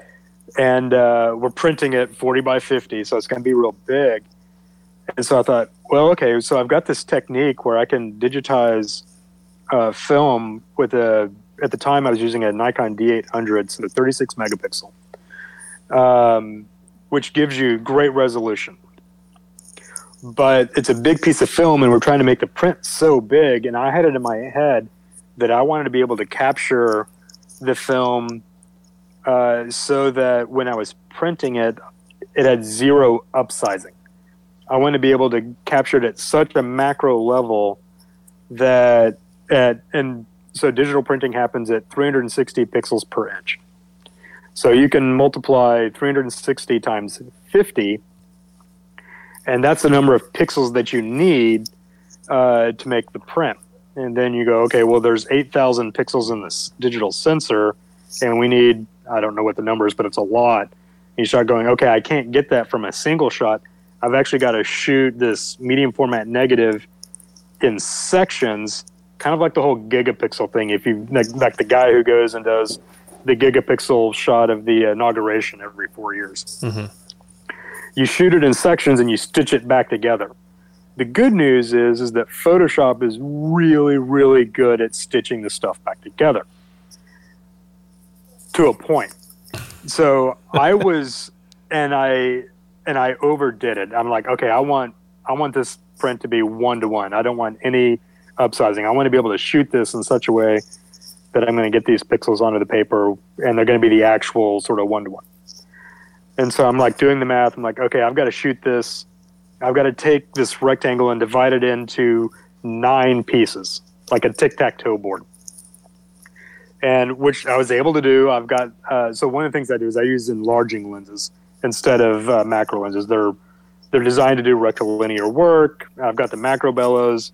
I'm at such a magnification that it's impossible to square everything up. Like, I'm using like a level, I'm using graph paper, I'm shooting tethered, I've got everything on the screen. Like, I can't move things in small enough increments to make everything line up the way it's supposed to be. But that wasn't the worst of it. I was at such a degree of magnification. If you go back and read books on like landscape photography that were written in the 90s, or like put your camera on a tripod, do mirror lockup, use a cable release, like all these things to keep camera shake from making your picture a little blurry. Like if you want the sharpest picture you can get, they're like all these things you do. Mirror lockup, cable release, put a weight on your tripod so that the wind doesn't buff it. All these things. I was doing all of that indoors. Mirror lock, and I'm still getting motion blur. And I'm like, what is going on? Like, the world around us vibrates. Like a truck driving down the street. It doesn't matter. Like, it's shaking the cement foundation of the building I'm in. I could not get a clear picture. I actually had to move to the bathroom, like deeper inside the building, and set everything up on a granite countertop, weighted down with weights. And even then, I had to sort of give up my goal of trying to do like this huge gigapixel sort of thing, and it ended up being 4 shots that were pieced together that I did have to upsize it. I wasn't able to achieve my goal of doing it 1-to-1, but to get it to 1-to-1 at 40 by 50, yeah, just like life around us was vibrating too much. That's wild. It's like you start reading about things like string theory and quantum mechanics, and you're like, the world doesn't sit still enough for things to get photographed sharply, you know. Maybe there's a way if I can rig up a light source that's a strobe instead of an LED panel, so that my shutter speed is 1/4000th of a second. You know, maybe then. But even then, you've got some other problems like shutter roll and things. So I don't know. I spent, 40 hours trying to photograph one piece of film and to get it to be just as massive as I could. And it was definitely a situation where I had to scale it back. I had to kind of give up and go, okay, all right. It's nice to want to be able to do it that way, but yeah, I definitely had to scale it back a little bit. But the result, I think the final result is still one of the most impressive things I've done in terms of digitizing an original, because that really was quite an endeavor to do. It was beautiful to behold. Yeah, when you get up close to it and you're not seeing anything digital, it still looks like film grain, and just the sharpness was there and the tonality was there. It was a beautiful shot to begin with, but it was a lot of work. Yeah, because I remember you told me, because I asked you, like, you know, you mentioned that you did some printing and framing, and I was like, you know, which one are you most proud of? And it was that big guy. It's such a beautiful. I think I posted it on my Instagram a few weeks back. Just recently. Yeah. Because I got a picture of you standing next to it. And did you give me one of the Polaroids of that? I think I've got. I think I gave you a Polaroid of it too. Yeah. Yeah. That's the other thing about Polaroids. It's when you give someone the original, that's meaningful. It's not a dupe. It's not a copy. You know, it's the real thing. Well, and like that's one of the reasons why I really love Polaroid is like it's a very personal thing too, and it's a tangible thing that you can share with someone. Yeah. And so when I see someone that I haven't seen in a while, what I usually do is I'm like, we're gonna play a game here. I'm gonna take 2 shots of you, and then you get to pick which one you like more, and then I'll keep the other one, and then we both can kind of remember this moment. And yeah, they're cool. And then in the new studio space I'm in here, I'm building a Polaroid door. So everyone that comes and visits gets a shot taken, very cool. And then they sign it. And so this was today's visitor, Sophia. She's down the building from me, but I forgot to get her to sign it. The bookstore down the street from me, Deep Vellum Books, they do the same thing. They've got I think it's just a one-step like what you've got. I don't know if they're still doing it, but they've got dozens of Polaroids up on the wall near the cash register of, regular customers and stuff like that, which is pretty cool. But you asked what my favorite Polaroid was, and it's there's 2. 3, I guess, technically. SX70, SLR 680, and the Polaroid 195. You've got one of those? I've got 2 of them. That's amazing. That's another thing that I don't have, which is pack film. So the integral stuff I think is neat. That's never been my canvas, so to speak. I've always been pack film. I love pack. When Fuji announced that they were discontinuing the 3000B, I dropped $1,000 on 100 boxes of it because it was still $10 a box, and I'm still sitting on about half of it. Nice. It's in the fridge. I didn't do the same. Regrettably, I didn't do the same thing when they said the same thing when they did the same thing to 100 the color. So I don't have the same stockpile of color, but I've got a huge chunk of 3000B, and I happen to have it right here. My favorite Polaroid. Oh, nice. The goose. Yeah, the goose, which I love so much. I did the Stevie Ray Vaughan thing, and I put trucker letters on the back with my initials. That's amazing. I love that. Yeah. I regrettably sold my goose, and oh man, the goose is the best. It's such a brick. If you ever need to defend yourself, if you ever get mugged, and you've got this guy, you'll be okay. That's how I feel about my F5. I love shooting the F5 on street because if anyone fucks with me, I'm just going to clock them with it, and it'll still take pictures. We actually have two. We've got two. We have geese. The other one has ELC on it. Erin Lynn Curry, my wife's maiden name. And we did manage to pick up the 75. I don't know. Yours probably just had the 127 or whatever. Yeah. We don't have the. They also had 150, I think. But we tracked down a 75. So we've got the wide angle on one and the 127 on the other. And I absolutely love it. I love, especially shooting 3000B through it, because you can handle it. You never have to put it on a tripod. Mm-hmm. Even at like night, you can just open it up to, I don't know, for whatever.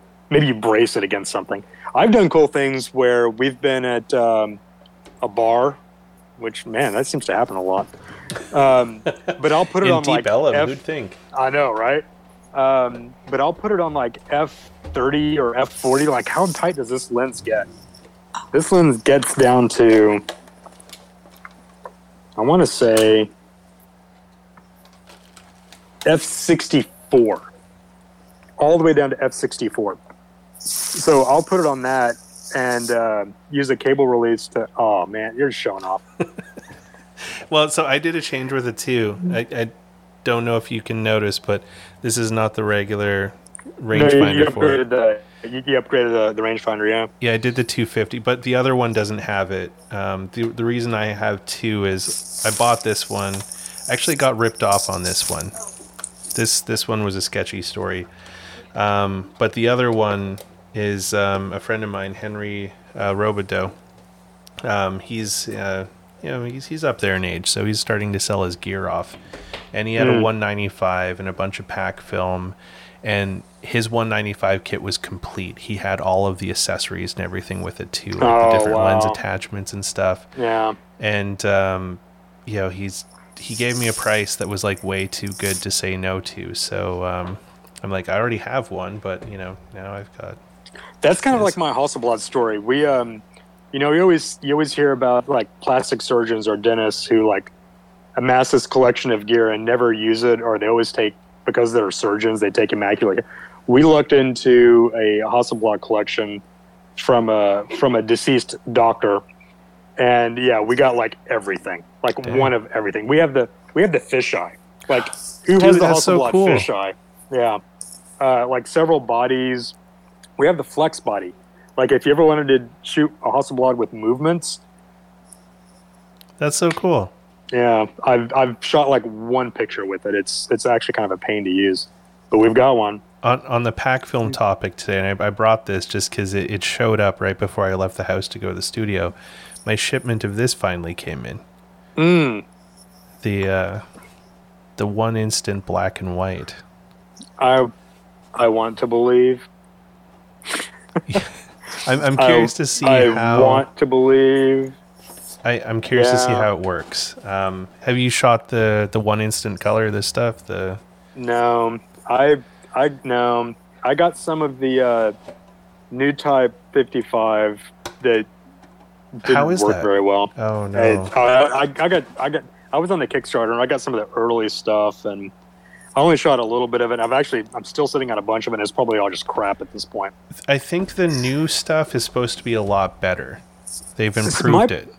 I I want pack film to come back. No one wants pack film to come back more than me. My problem is that a one shot of it, I'm like, I could just retrofit black and white 4x5 film to my Goose That's true. and get kind of the same end result. The thing about pack film with 10 shots and it just, you just pull it and it works. There was something rapid about it that really fed into the experience for me. And I love the camera.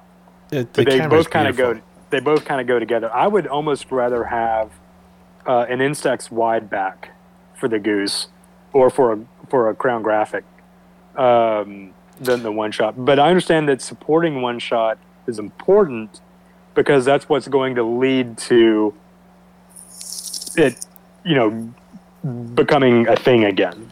Hopefully. Like, I mean, it kind of hinges on Fuji not being an asshole, which Fuji's Right. really proven that they're really good at just being an asshole.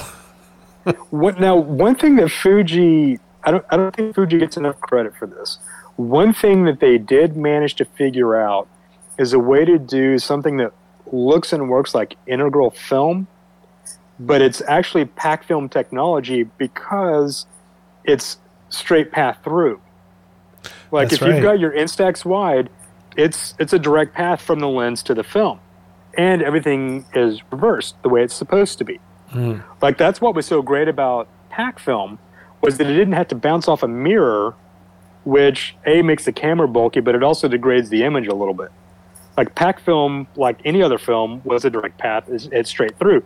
It had to make this weird U-turn through the pack so that it transferred and everything came out reading correctly. But when Instax Mini came out or Instax came out, I don't think anyone really stopped to pause and go, wait a minute. This is what Polaroid could never do. It was the convenience of a shake it like a Polaroid without the weird, bulky mirror shenanigans that Polaroid dealt with for 40, 50 years and never bothered to find a way to fix. Fuji did. So I'm pissed off at Fuji as much as anyone that they just scrapped the pack film machinery. Like, they should have let Impossible Project buy that stuff off of them and continue to make pack film. I love pack film. I wish we still had it. Me too. But they did figure out a way to do integral style film with a direct pack. And that is pretty cool. It is pretty cool, and like, I gotta like, Instax deserves a lot more credit than it gets. Like, it's a great film. The thing that's Especially now that they've got the bigger version of it. Yeah. The Mini was too small. the Mini's too small. I like the square a lot, and I've got a lomography square that I use often. And Yeah. my problem with Instax is I really kind of just fucking hate the cameras that Fuji's made because it's all garbage and it doesn't really. We had the do Instax Mini back justice. for the Diana, and that was a fun combination. That is a fun combination, but I just feel like the cameras Fuji's made for Instax don't really do the film justice.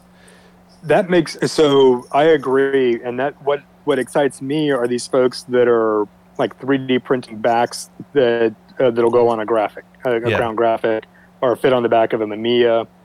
Like a Mamiya is the perfect camera for shooting Instax, and so if you've got and I know they're out there. I haven't bothered to track one down yet, but being able to shoot Instax wide on a Goose or anything else that takes a Graphlok back, that I think is pretty cool. Yeah, and then Paul made a comment here asking how you like the Lomograph lock back. I haven't played with one, but I've heard people I haven't say either. good things. I know some that have, and they swear by them. Yeah, and I mean also like you could just do the dark bag trip too if you want to do wide. And that's I've seen some people that do that, and man, hats off to those folks. That's a lot of work. I mean, you've got to load it, shoot it, unload it, back into the pack, put it in another camera, and then spit it out. Yeah, That's a lot of work for an instant photo. but it's cheaper than 4x5. Barely. Fairly. I mean, but it's barely. If you can develop it yourself, 4x5, I think is. that's true. Yeah, like that's one of the things that I'm excited about for this new studio space is like, eventually I'm going to get the dark room. Oh, sorry, what was that? I was just going to say, what do you shoot medium format wise? Because I know Jason's big into 4x5. I find it kind of laborious, and I get confused about which shots I've shot, and I never get this stuff developed. Like, I'm a bad actor when it comes to large format. My wife and I took a trip through the South photographing kudzu on infrared 8x10 film, and we've only developed like 6 sheets. The rest have been in the carriers for literally 3 years now. They're probably fogged and ruined. Like, we spent real time driving through the South, dragging the 8x10 camera out at 110-degree temperatures, fighting mosquitoes, and I can't be bothered to develop the film because it's such a hassle. Medium format, though, I love medium format. Medium format's great, and I mean, I just dumped a fuck ton of money on Fuji. I bought more 400H than I want to admit when it was cheap, because I was just like, they were selling it for like $10 a roll, and Kodak is going for like 22 up here right now. So it's just That's insane. It's wild. Like, film prices are just mental. So I was just like, you know what? I don't love Fuji that much, but at $10 a roll, it's like a 2-for-1 deal. You need to go to like love it. You need to go to Freestyle and buy the student brands, like the Arista stuff. There's no company making Arista film. That's Fuji film. But isn't Arista that's just black and white though, or do they have color? What do you get? Oh, you're getting Provia, or you're getting color film. Yeah. The I'm Arista. sorry, I thought Arista was Ilford. I don't know. Okay. I think maybe it changes. Sorry. Kentmere is Ilford. Yeah. I think the Arista I was told was Fuji Acros. That wouldn't surprise me. Now this was several years ago, and maybe that's changed. But for black and white stuff, the cheapest stuff you can find. Yeah. Shoot the Chinese stuff. I still like Ilford a lot. For black and white, I tend to That's what to I shoot. default. Yeah, like I like HP5 a lot for it. Yeah. And even a lot of people poo-poo on it, but I like XT2 a lot. It's kind of a fun film. But for medium format, my go-to cameras, it's either... I've got a Bronica SQAI that I absolutely love, but it's temperamental as shit. And as much as I love it, half the time when I pick it up, I want to drop kick it off of a building. Because they're so finicky. Like, sometimes it'll work marvelously for 10, 20 rolls.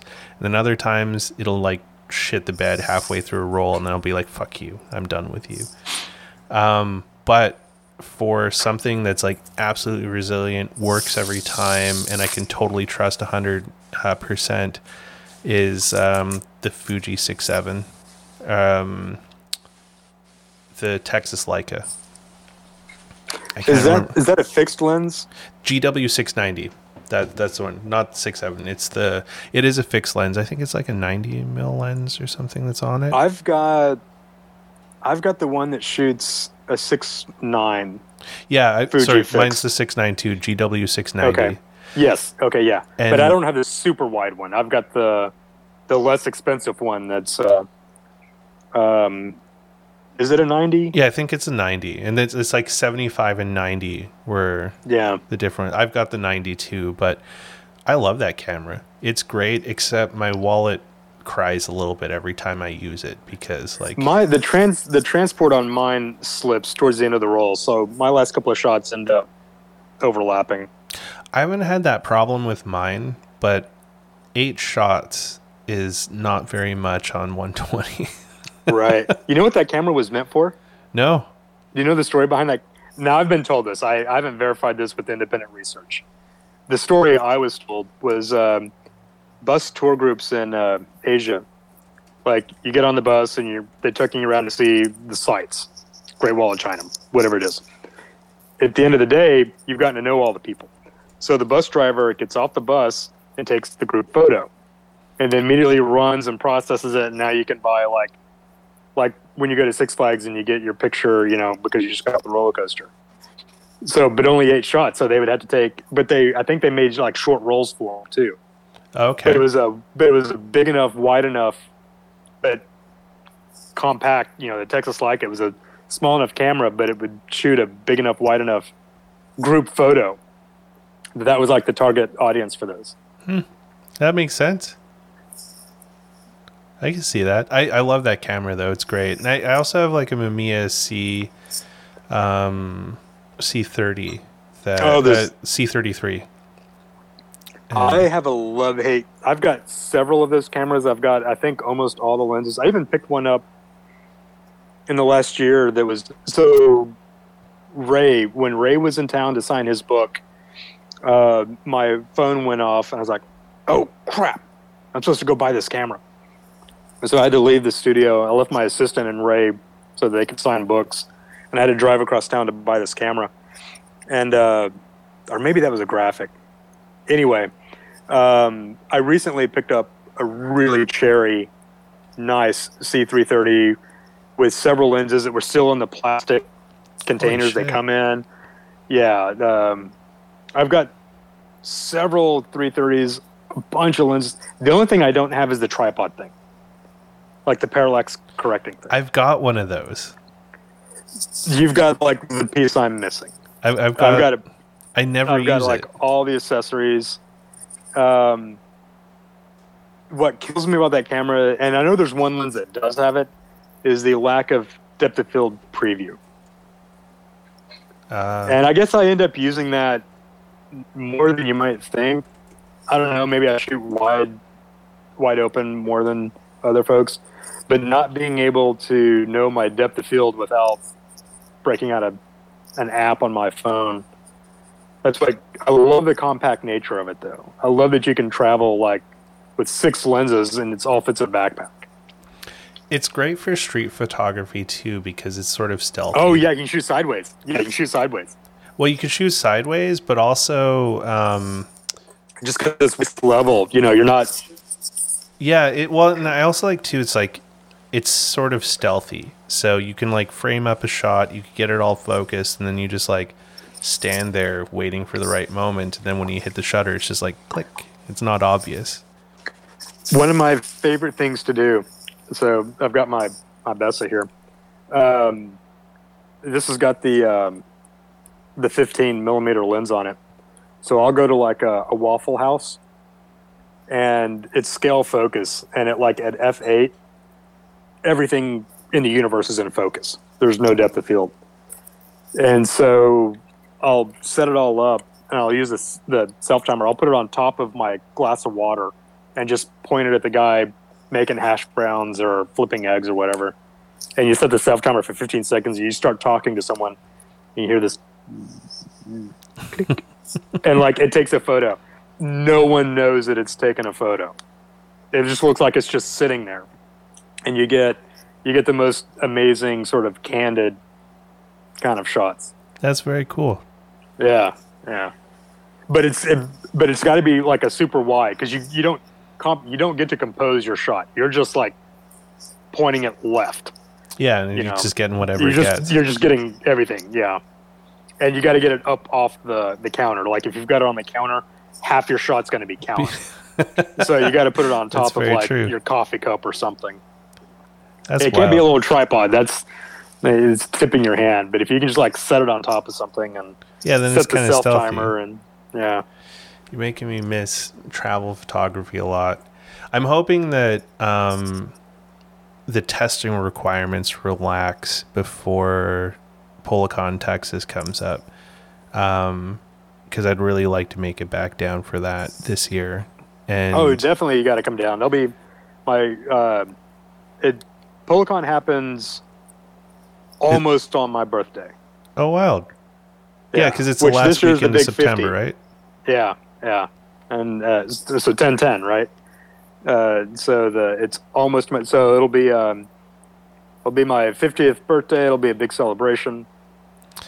Well, I've been threatening. So I've been, one of the things we haven't talked about tonight is what I do have sitting across the hall in my studio, and that's Jason's 20 by 24.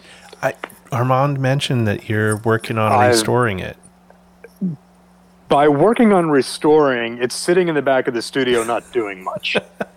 But it's here, and I've got all the stuff. And we did try once to kind of set it up and going, but we were missing a part at the time, and hours in the day and that kind of stuff. And once you do get it up and going, it's like, okay, what do we even take a picture of? Yeah. Every time you push the button on that stuff, it's like that cash register. It's like $100. Ka-ching! $100. Ka-ching! Oh, it didn't turn out. So there's a certain degree of fear that comes along with even shooting it. In fact, I've been somewhat tempted to just get some damn 20 by 24 film from Ilford and just shoot, just normal film in it, just to use it. But my big fantasy is because I'm in Deep Ellum, which is next door to Fair Park. So the Friday night of Polacon is literally in my backyard. I've always wanted to have like a demo or something with that 20 by 24 on that Friday night of Polacon. That'd be rad. And yeah. And so is this the year? Dude, it would be great. And like, I might be around for your birthday too, because I've been toying with the idea of sticking around for a bit down there, because Armand's always like, crash at the house. And we were planning like last summer, before when they first said that they were maybe going to relax things, like I was going to go spend like 3 weeks with Armand, and we are going to like road trip around Texas and shit. Yeah. But absolutely, come down. If he won't put you up, I will. Well, you might have to share an inflatable mattress with my Greyhound, but I might take you up on that. You wouldn't be the first. You won't be the last. Because if everything goes well, like one of the ideas so far is Pete Gamaskus, the guy that bought the Leaklin, Jason's old Lincoln. Oh, right. Yeah, he's thinking of going down. And he was going to drive it down. I'm like, well, shit, man, if you're going to drive it down, why don't I fly out to New Hampshire and drive down with you? And like, I can't go the other way, but like I could definitely, give you company one way. So might do that, and then spend a couple weeks down there with Armand, and yeah. Oh, that'd be cool. I'd love to hop back in that car. Well, I've done a lot of miles in that car. It's going to be back. Hopefully. Oh, that's cool. That's cool. Definitely, you got to come down. You got to stay. And you can stay here if need be. Absolutely. Open invitation.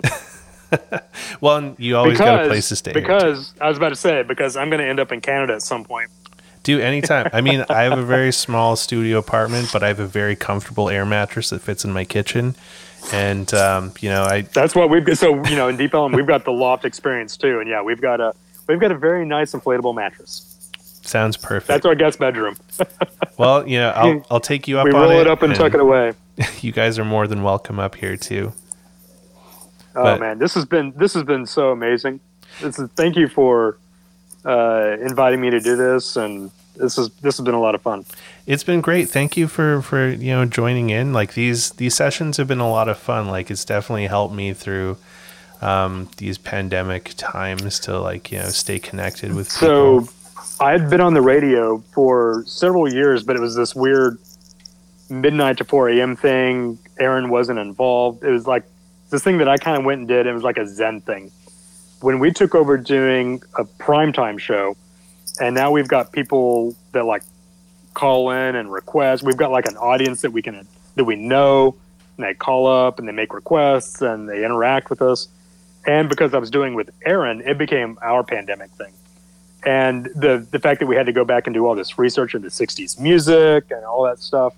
So yeah, there's something about doing something like this that it's not your main thing, right? Like I'm guessing this doesn't pay your bills. No, me doing this radio show doesn't pay mine either. Yeah, but I there's work something about throwing yourself at something and putting it out there for others to enjoy. And, and it's interactive and you feel like you're a part of a community.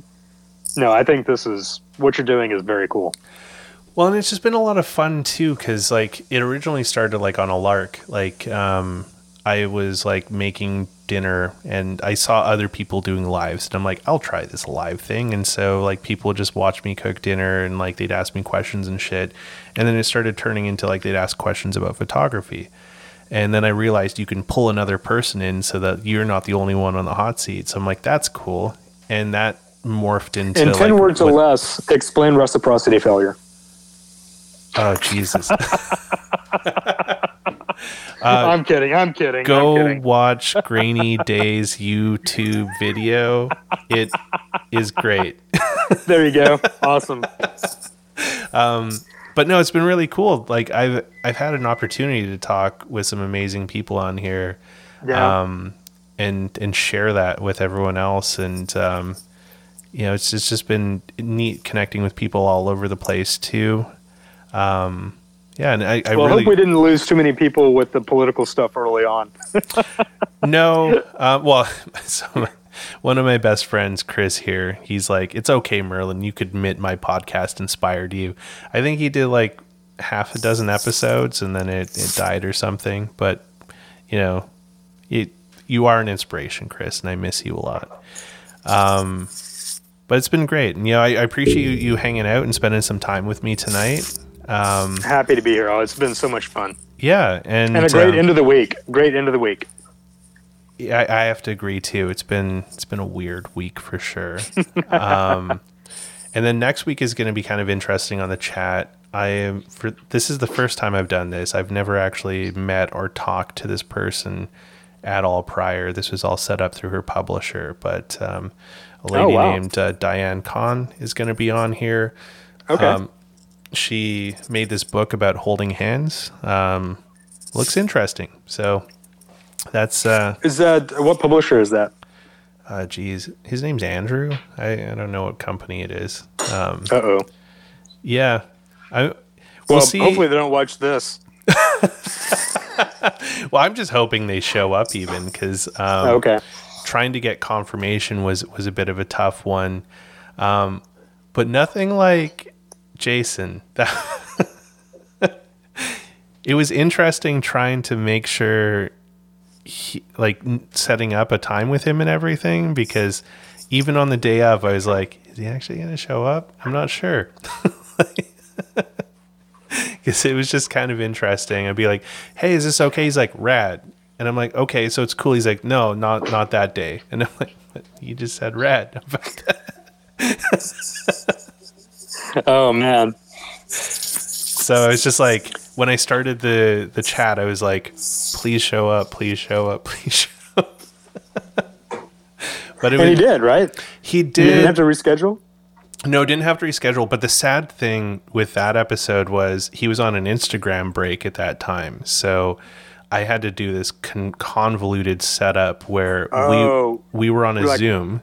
Zoom, okay. Yeah, we were on a Zoom, and then I rebroadcasted the Zoom through my computer with like OBS and some like live broadcaster thing. Oh, you're making my head swim. It was all convoluted, but the thing was, Instagram took away the 1 hour time limit that used to be on the lives if you're using the app, and I didn't know that it didn't apply to this other thing, and so we hit an hour and then it just dropped and like the chat was over, but the Zoom was still going. Luckily it happened like we were at a natural lull, like he paused for a minute to think about something, but then it kind of sucked because like he got into this really interesting story about like the Del Mar skate ranch and like all this stuff that, was really cool, but that didn't get captured, but it was still cool to like that's too bad. Chat with him. Like he's an interesting dude, and he just makes me think of like a kooky dad. He's definitely in full dad mode. I've seen him, he's got 6 kids. Yeah. He's got a lot of kids. It's quite the tribe. It is, and they're everything from like very, very young to, teenager graduating high school. And so it's, I don't have any kids. I've got a stepdaughter that's 25. So it's like, I came along in time to like the whole teaching to drive thing. So no diapers or anything like that. My brother has 6 kids. And so I've known, dad types where you've just got like a pile of kids all over the place, and it's a different kind of individual. Yeah, it definitely is. Like I don't have kids, but I've got two brothers, and they've got a pair each, and I absolutely love my nieces and nephews. They're hilarious little characters. And at the end of the day, they go home. Exactly. I can get them all riled up, and then it's like, all right, bye. Like you get them all caffeinated and full of candy, and you go, all right. Exactly. It's been fun. Well, oh man. And this has been a lot of fun. Thanks for hanging out with me. For sure. And I will definitely probably see each other in September. I do hope so. Really going to make that one happen, because even if the testing requirements are still there, don't make me come all the way to Canada. You come here. All right. Here. I will see you in September. I'll be down there. And, Beautiful. I'm going to play the outro music here. And all right. Thank you again for being on here. And, I look forward to seeing more of the book projects. I didn't see one from me. Ooh. Well, that's more on that later. That's a bombshell to end on. I know, right? Well, thank you, Steve. Tuned. It's been really great chatting with you. Give my best to Aaron, and will do. I'll see you in September. Beautiful. Cheers, man. Take care. Bye. Bye-bye.